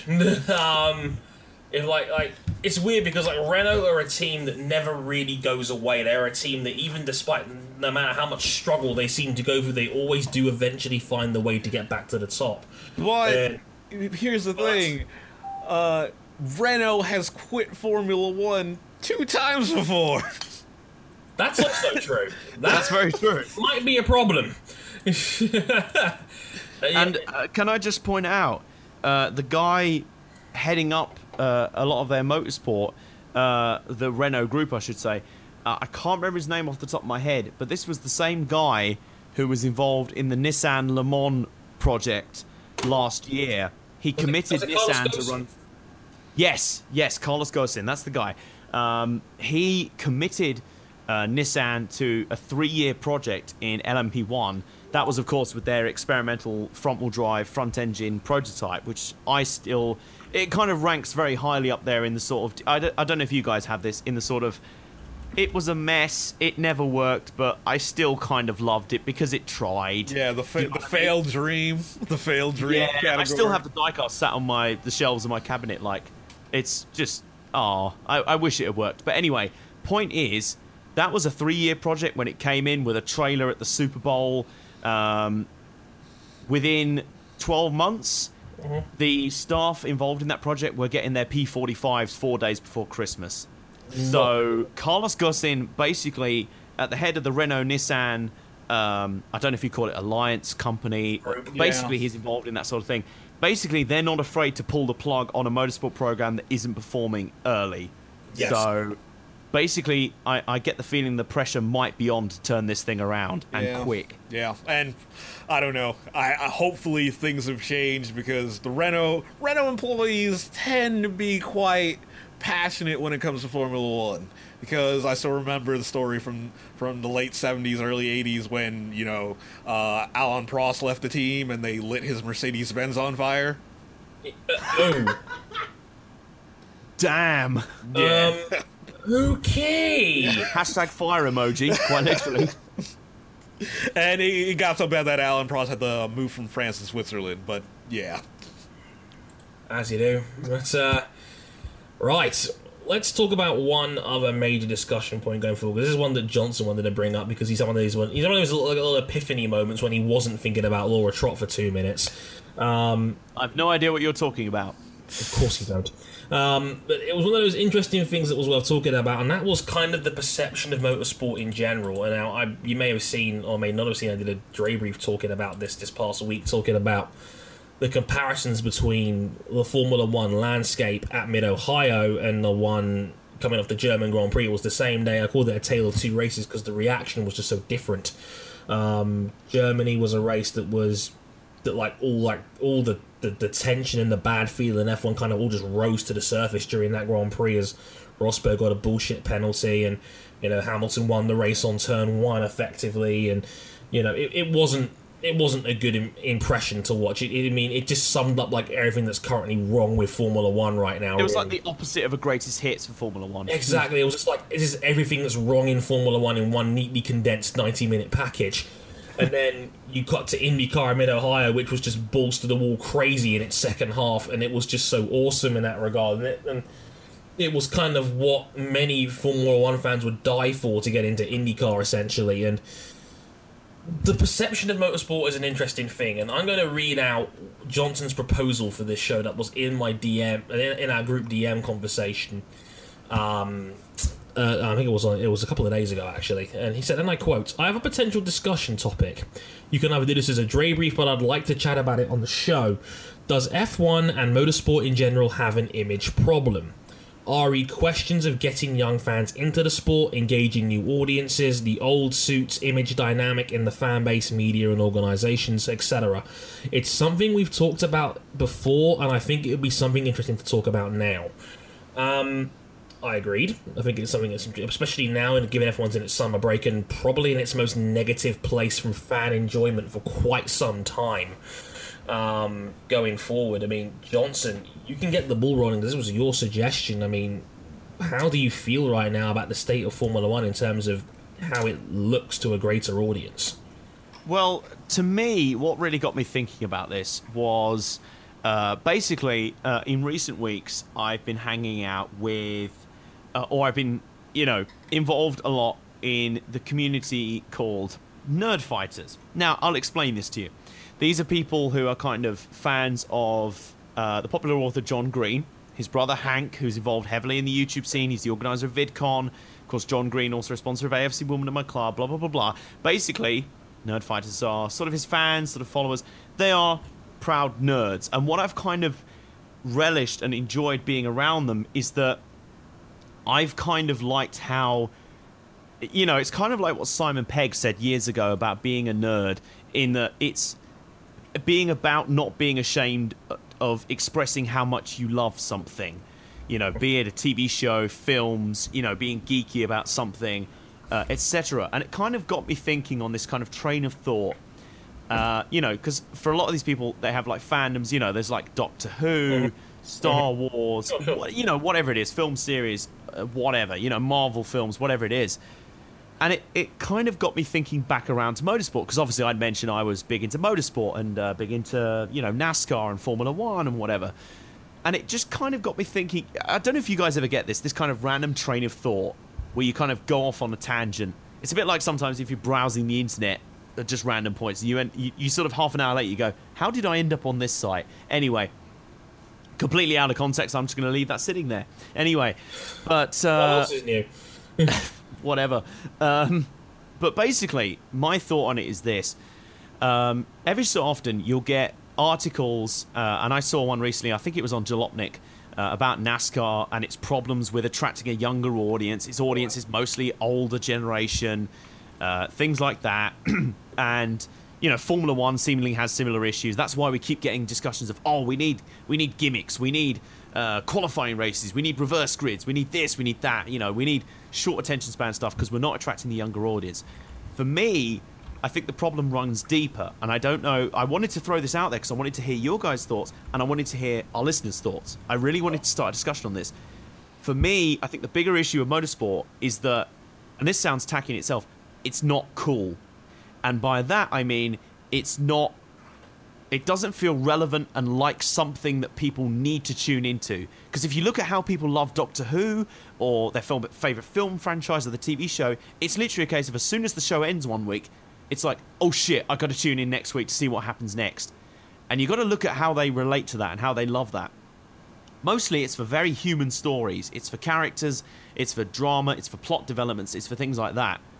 Well, if you think about it, motorsport should have that. We talk about this in Formula One. When you brought it up, the thing that struck me most was because, it's obviously going on right now, the Olympic Games, and how how the Olympics can make anyone care about sport. They watch sports that they don't normally watch. They care about athletes they don't normally care about. And to me, it's the idea of inclusiveness, and how F1 is the complete antithesis of that. It's more about exclusiveness.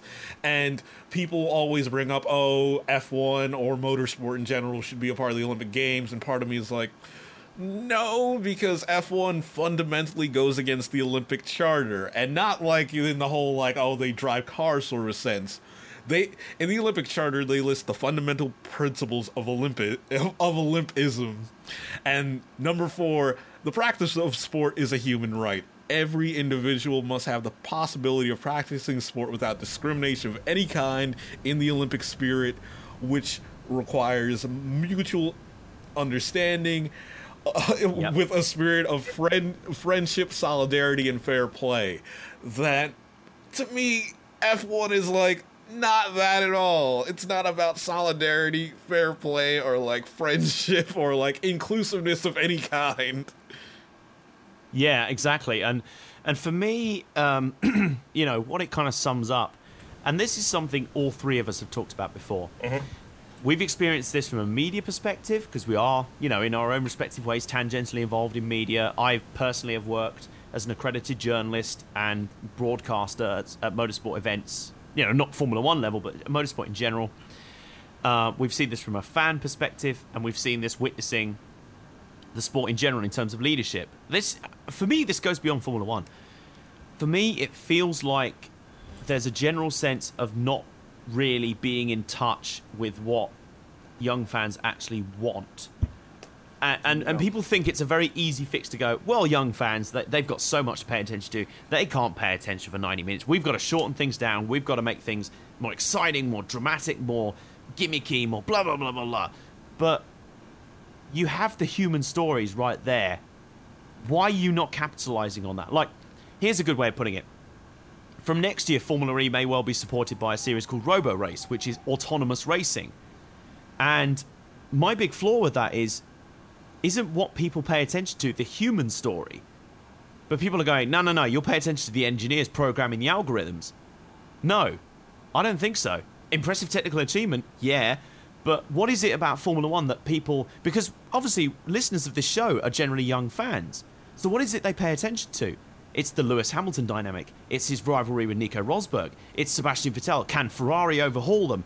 The 18-year-old Max Verstappen. Wow, he's a young guy, but he's already winning in Formula One. It's Daniel Ricciardo, this hugely popular babyface. It's the struggles of Sauber. Haas coming up the grid. Manor making their way up. Those midfield battles. It's the human drama. It's the human aspect. There are stories that have been there this year, that's for sure. Yeah, but I just feel like the sport as a whole isn't communicating them very well because I don't even know how to put it. There just appears to be this disconnect between the outside world and the fans that the sport could be reaching from the people involved in it. It's like it feels like something within the culture of F1 where while the drivers and for me, I'm kind of going beyond Formula One as well, just the general culture of motorsport. Yeah, it's like while the drivers and the team generally do like the fans, it seems like when it comes to the sport and the press and the media, it seems like there's this massive divide.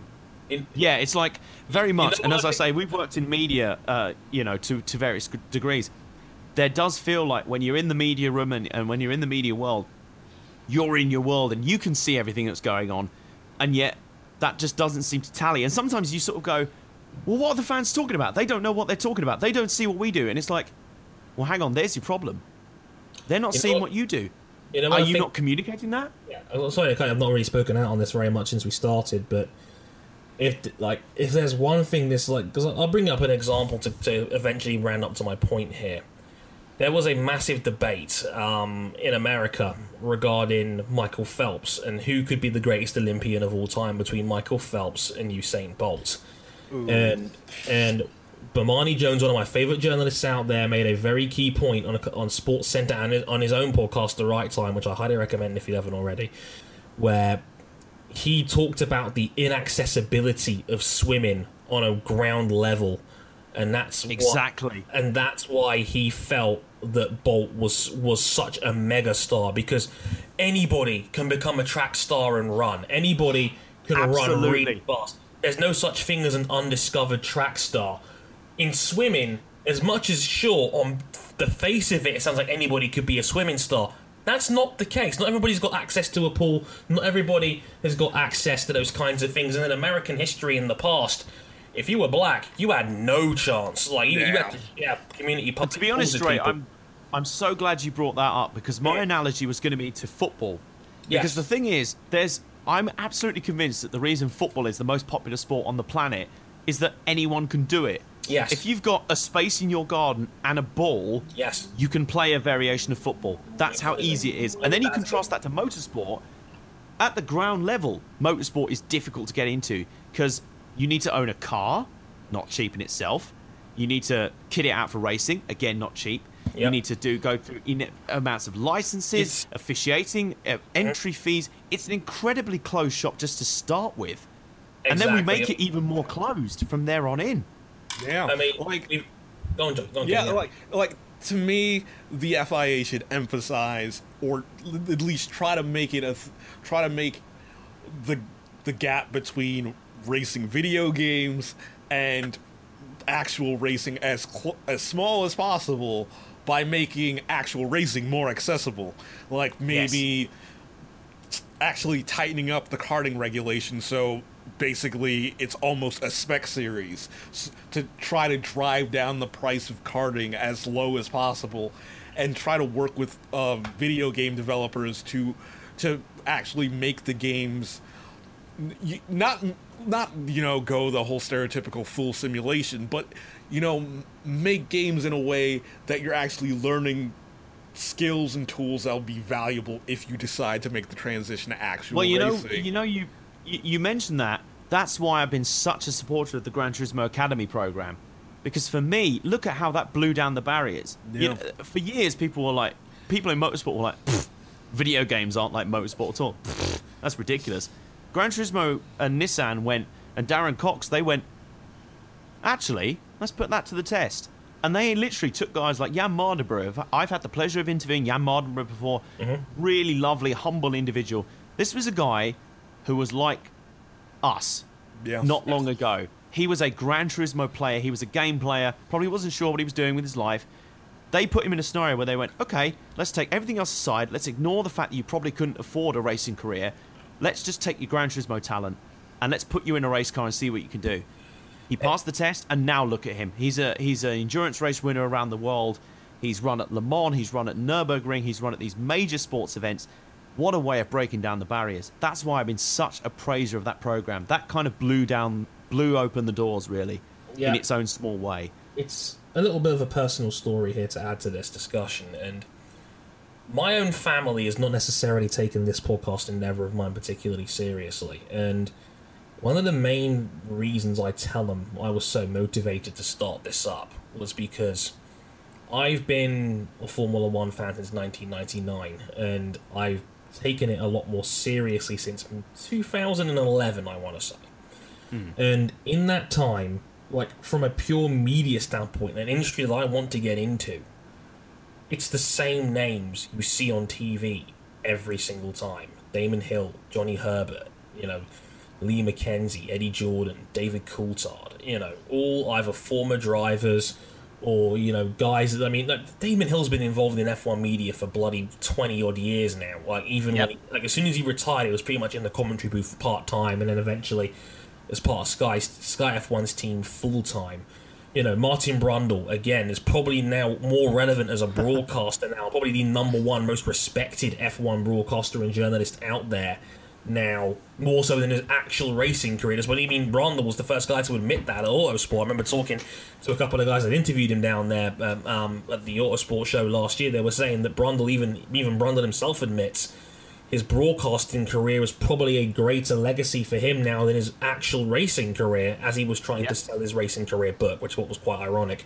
But I said it before, the reason I mentioned Bolton Phelps was because the accessibility, and as Johnson mentioned earlier, motorsport is one of the most inaccessible sports in the world. It's such a closed shop. Yeah, you need a God-given gift to consider it that kind of thing, and even then, that might not be enough unless you've got literally millions and millions of pounds of sponsor money to climb the ladder. I remember there was a pitch on Dragon's Den a few years ago about a talented kid racer that was trying to negotiate a deal with the Dragons where he could get where he was looking for 150 grand so he could race, I think, in Formula Ford or something like that, and in exchange for 20% of his future winnings in prize money down the road. So, and the guy's dad was on there saying, "Oh, we need 2.5 mil to get into GP2." Yeah. £2.5 million. Yeah. And I know my granddad's worked in motorsport before, and he knows Lewis Hamilton got a lot of favours to get into Formula One. A lot of bills were written off. Let's put it that way. And I can tell you as well, it almost feels that way on a lot of levels. For us in media, for myself as a broadcaster and a commentator, it feels to me like you kind of have to fit a certain style, know certain people, be prepared to curry favour with certain people, and that kind of runs counter to everyone's like, "Oh, be yourself, be true to yourself." That kind of runs counter to all of that. And as fans, I kind of feel there's this distance. There's a lot you're expected to put up with as a fan. Well, how can you relate to a sport where the average person hasn't got a few million to throw at it? Exactly. How can the average person relate to that? Like football, you can relate to, because as I say, there's always that dream that if you can kick a football round, you could maybe one day play in the Premier League or play in the World Cup. Do you know what I mean? Sure. But let's put it to you this way, right? Let's put it to you this way. Lewis Hamilton was like the most authentic Formula One I got into it story we've had maybe since I became a fan. Like when he debuted in 2007, and like I read his book, My Story. I still got it. It's growing dust in the corner of my bedroom shelf. But it's a situation where Lewis talks very proudly about the fact that his dad worked 3 jobs to keep his dream alive when he was still in karting.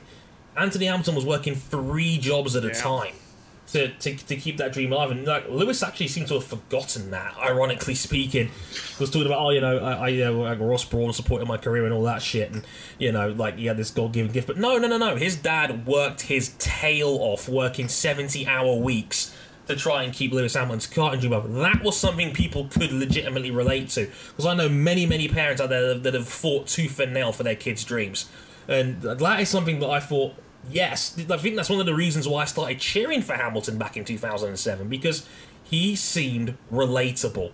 That was like, and as Johnson absolutely said, it's the issue of human. I think it's that human tendency that we are drawn into as sports fans. I mean, King will relate to this. How many Olympic swimmers got profile vids before the Olympics actually started, or around the time of the Olympics? Because we don't know these people normally, because swimming is kind of in a cut-off existence compared to the rest of the world. How many people knew who Katie Ledecky was before these Olympic Games started? I know I didn't. It's like the only people who know Katie Ledecky were either watch the U.S. Olympic trials, watch swimming regularly, or remember her from the London Games. Yeah, exactly. It's one of those situations where, for me, in a sport where the technology and the advancements of said tech are what ultimately will drives this sport forward, we will all, as Johnson correctly said about a month ago, and this phrase still rings with me, and I've used it in Dre Briefs since then. We will always care most about the squishy bit behind the wheel, and it's an image. That's why for me, sorry Dre, that's why for me that's going to be the big flaw that autonomous racing will have to overcome. Agreed, and for like, it was great from a techno game standpoint back in 2001, but not so much now, and something that's trying to take itself seriously as an actual sport. If anyone got that techno games reference, by the way, +1 to you, sir. But it's one of those situations where Formula One is never going to be that accessible. It's just on a completely different platform, and as me growing up in a working class family, as a son of a Jamaican immigrant, it's something that you're never going to be able to relate to, because we're talking about kids that have got £1 million sponsors from the time they're 15, 16, 17 years old. It's a level of inheritance, and it's a level of distribution, money, circumstances that, for me, we, the average Joe, the person that's even living in a working class family, we're never going to be able to relate to that. Like, these guys, like, even the worst F1 driver in the world, it has got a level of money backing, and in terms of a level of support that the average sportsman would dream of. Like, even like other levels of like other parts of motorsport, like it kind of hit me. It's like, surprisingly, there are more second generation drivers now in F1 than there are in like the NASCAR Sprint Cup series. Yeah, that is quite something as well. And like, I can tell you from a club racing perspective as well, it happens too. And like, the amount of like envy and jealousy down there is crazy. I mean, Dre, bringing it back to a relatable standpoint, it's almost like an aspirational thing. Like, for me, of course, I'm the son of parents, working class parents, born in South London. Streatham, Tulse Hill. That's what it is. And which just reminds me of a funny moment in college where my tutor heard how well spoken I was and assumed my entire family was middle class. Yeah. I was like, okay. Do you want to call Tulse Hill middle class? But anyway. On a serious level, like, I've been told so many times you speak so well for a black guy, like that's some kind of surprise. Yeah, me too. Yeah. Like, it's... I grew up like 10 minutes from Holston, one of the blackest communities in London. So, yeah, it's one of those situations where that's a class system thing that, you know, I don't want to go too in depth on that because we could be here all night. But and I mean, and I think we're getting towards the ultimate level of just that core disconnection between the regular guy on the street, no matter what age they are, young or old, and I mean. It doesn't even have to be, because I mean, I'm looking at this because of how young people are into other stuff, like fantasy stuff. It doesn't have to be on that level. It just has to be on a sort of relatable character level. Like, people are into Star Wars, they're into Doctor Who, and a friend of mine made a brilliant point earlier. People get into WWE wrestling, and I'm not making this reference just to be funny. I'm genuinely serious about this. If you think about it, wrestling starts at a disadvantage because... people look at it and go, oh, well, it's fake. It's scripted. You know, we know the job. So they have to work from a behind the eight ball anyway to get to work that much harder to get people immersed in the suspension of disbelief. And they do. You know, look at matches like some of the best matches, like one of my favorite wrestling matches ever. Bayley versus Sasha Banks last year at WWE NXT TakeOver Brooklyn. Mm-hmm. An amazing, amazing wrestling match. And now you can try and watch that and go... it's pre-scripted. They know the outcome of it. They're just doing blah, blah, blah, blah, blah. But I defy you not to get involved in that match. And there were grown men in tears at the end of that match when Bayley won the NXT Women's Championship. Now, you look at that and go, that's ridiculous. That shouldn't make sense. But people get into Star Wars. Yeah. People get into Doctor Who. People get into these, you know, Breaking Bad, Lost, all these other shows. So, motorsport surely has to be an advantage. You know, it's not scripted at all. It is, you know, whatever jokes about NASCAR. I have a question here. I'm going to cut you. Is Lewis Hamilton going to be that crossover guy for us? And if not, what's it going to take? Well, I don't think Lewis Hamilton can do it on his own. I think he's done great things, but I mean that's why I'll never. I'll give you my standpoint. Hamilton's done a great job in getting the sport into areas it would never even touch from a social standpoint. Right. And that's why I will not complain about his, you know, his crossover work, his rap albums, whatever. We can laugh about it, but in part of that, you know, race fans. What's the automatic reaction to race fans? We laugh at him for it. It's almost like motorsport is this exclusive club that race fans sort of go. It's like a sort of after-school club. It's like, well, the jocks can't get us here. This is our thing. This is our thing, and we're well into it. The mortals can't get into this. Like, to me, the thing that, you know, I think F1 needs to change the way that it's covered. The way that it's covered is it makes it seem like it's all about quarterly reports. It makes it seem like it's what have you done lately. When to me, one of my favorite moments of this season was a moment that did not even take place at a racetrack. It's when Pastor Maldonado visited Felipe Massa and his family. To me, that was the best moment of the season because absolutely it showed them being like genuine people. Like it showed them being drivers. It showed them being people I would care about. Just walking down the street, I would care about. Yep, and ultimately, like, I think what we've just done as well is nail why some people get nostalgic over people like James Hunt. Because what James Hunt was, at the end of the day, he at least looked like he could be someone you could have a pint with down the pub. He felt like a sort of common man. I mean, of course he wasn't. He's a Formula 1 driver. By definition, they're not really going to be. But, I mean... one of the best metaphors about James Hunt actually came from film critic Mark Kermode when he was reviewing Rush, obviously the film about he and Niki Lauda. He put it perfectly. He said, James Hunt is the sort of real-life person that when it came to casting a film, the actor who played Thor was the only guy who could play him. That's how much of a larger-than-life presence James Hunt was, and that's why people loved him.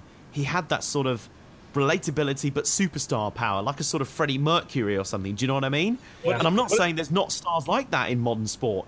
Absolutely not. We've talked about it before. There's guys like that in IndyCar. Someone like fucking James Hinchcliffe. No, actually, I feel like anybody could be that person. Like, anyone could generally be that person. It's just the way the media portrays them that they're more employees than people. Yes. A good way of putting it. They are employees of the machine. Yep. They are all cogs in the wheel. Yes, and I think that, I think what we've come to the conclusion here, the motorsport at all levels has that sort of problem with inclusivity. Yeah. That sort of feeling that it's not a sport for everyone. It's not a sport for everyone to compete in or be involved in. And I think ultimately that's the question that individual sports will have to address. Like, there can be a million articles about how NASCAR isn't addressing the younger demographic, but let me tell you right now, an infinite amount of changes to the chase format hasn't worked. Mm-hmm. Yeah, I think, to me, because when it comes to before you make your point, trying to patronize younger people, going, oh, well, now you'll pay attention to our racing series because it's shorter. We know you can't pay attention for very long, so here's a flashy thing. Nah. To me, NASCAR has a similar problem to F1. I feel like there's genuinely nothing wrong with the chase format. Like the chase format is not one of the core reasons of NASCAR's declining in popularity. No, it was kind of in a decline before then. Yeah, really. it's down to that stereotype that has been unfortunately reinforced this season that NASCAR is provincial. It's it's old redneck guys. Yeah. I've heard the stereotype a million times. Yeah, of course. Obviously, as the British guy who likes NASCAR. Again, but yeah, you're absolutely right. Not inclusive. Mm-hmm. Yeah. I think we'll leave it there for the time being, but I think some points have been addressed. I personally would love to hear you guys take on this because... Yeah. Well, the main reason I brought it up on this show is I wanted to start this conversation. Indeed, and perception, you could have a totally different perception on how you think F1 is, and that's the beauty of perception. Everybody's is different, and everybody's will have a different way of perceiving these things going forward. So I will, if you're listening to this on SoundCloud, leave a comment, or I would love to hear it. I think the same one's probably a little bit too big to put for YouTube, unfortunately, but... needs must and all that. But if you're listening on SoundCloud, please leave a comment. I would love to hear your takes on this. Again, send an email, send me a tweet. I know a lot of people do actually listen in real time and send us tweets, which is pretty frigging cool. Where that's concerned, you can tell we're all fired up by this. Of course, it's something we care very deeply about, and we love this sport very deeply. But we've all got into this sport through our various means. Normally through family association. My combination of my father and my uncle got me into NASCAR, and I fell in love with this sport, and I still love the sport through the human stories. But for me, I don't think that message is getting through to most other people. So we want the best for the sport because we're involved in it, and just to really put a full stop on it, we've talked about this before about YouTubers and us, what we're doing here on Motorsport 101, what we want to do. We kind of want to be the alternative sports media. And guys on YouTube who are not afraid to drop in pop culture references and make funny jokes about F1 reviews. Guys like Skeletor and Cook Prod, those guys. And Dre, you've often talked about making pop culture references here on the show. We want to take away that elitism from motorsport. We don't want to cover it from this elite plane. Yeah. We are just three 20-somethings, 20-something working class kids that love this sport but are also not afraid to call it out on its bullshit. And... Absolutely. And I think that's the healthiest way we can look at Formula One in the mirror sometimes. And it's not that we hate this sport. We love it. We want it to flourish and succeed on every conceivable level. But this sport is neglecting the demographic that we're trying so hard to break into. And I think that's why we talk about things like this on this show. That is my magnum opus for this show, is that we can be your show to lean on for people like you and me that are 20-somethings or that younger, maybe 18 to 29 demographic. Those people that are younger, that are into the sport, but have grown up in a different generation to people like Damon Hill or Martin Brundle, that may be able to bring a fresh take into the world of motorsport, something that is is different but yet original, but also modern, and it's something that F1 is an incredible sport from a technical standpoint, yet we often piss on that same technology all the time because it makes teams like Mercedes dominant entities. And, yeah, but I mean, with any kind of motor race, there's something just intrinsically fascinating about a vehicle that can travel faster than any human being can run. Something intrinsically fascinating that it could fascinate anyone. You just need to find a way to package and tell these stories to people.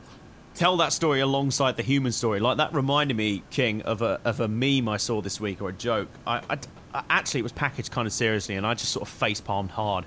It was basically, I think it was a jab at people or the guys who accuse NASCAR drivers of not being real athletes. Basically, it said, Usain Bolt, top speed 27 miles an hour. Dale Earnhardt Jr., top speed 200 miles an hour. Who's the real athlete? And I was like, oh, for God's sake, can we not do these comparisons? But you've kind of hit on a good point in that. Because, I know, Usain Bolt does 27 miles an hour on his own. Dale Earnhardt Jr. does 200 miles an hour in his car. But his car and his relationship with it and how he competes against other people, the risks he takes, you know, maybe that's what we touched on before about the whole safety versus entertainment thing. Yeah. But that's the key. For me, that's what gets my blood pumping. And I love moments like, you know, the daring moves, the great battles. Like, one of my favourite YouTube series is just a fan-made compilation, you know, set to music of, it's just called Badass Moments in NASCAR. And it's not crashes, it's not crash compilations, it's moments of amazing driving, skill, guys where they're sideways in the corners, they're 3 wide, they're diving through the middle. It's amazing moments like that make you go, oh my God, that's incredible. Do you know what I mean? Yeah. And it's those sort of moments that properly, for me, I'm like, why are we not shouting that to the world? Do you know what I mean? Because it doesn't generate money, even though it very easily could. And that's what makes me sad. And on that note, given that we've gone nearly 2 hours now, it's the first. We were going to talk about F1 2016 butthurt, but really, in the context of that, it doesn't feel appropriate. Like once the game actually is out, we'll talk about that on next week's show. And my God, 3 of the last 4 episodes we've gone over 2 hours, which is just kind of mental in its own right. But hey, we're turning into Led Zeppelin up in here. We are. We're gonna make our songs 13 minutes long, like something out of Aerosmith. But it's been a pleasure as always, and thank you all very much for listening. We just crossed 15,000 total plays on SoundCloud since we debuted there in January. So thank you all so much for your continued support. It really does mean a lot. Thanks everyone who watched the Dre Brief last week on Daniel Kiviat. That's got over 4,000 views. I think it's one of our most watched videos we've ever put on YouTube, so thanks a ton. I mean, well deserved, but yeah, thanks a lot. To everybody that did that, and oh my gosh, that was awesome. So thanks everybody for that where that's concerned, and, you know, believing that we're worth talking about. But again, thanks for all the support. You can follow us on here and on Twitter. I'm at Harrison101HD. AJ's at AJ_BomberSports. And King is at Ryan Eric King, that's with a K. You can follow us on YouTube at youtube.com/motorsport101. You can follow us on Facebook at facebook.com/motorsport101. And if you really, really like us, you can back us on Patreon at patreon.com/motorsport101. Thank you very much for listening. We will catch you guys next time on Motorsport 101. Until next time, I've been Andre Harrison. He's been Ryan King and Adam Johnson. Until then, I'll catch you guys next time. Bye.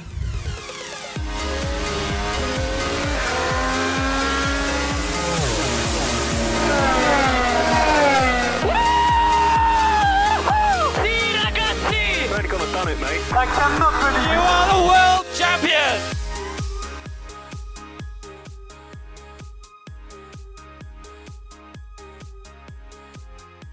Oh, go on, King, where is it?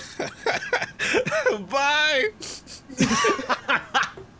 That's how I know when to stop the recording.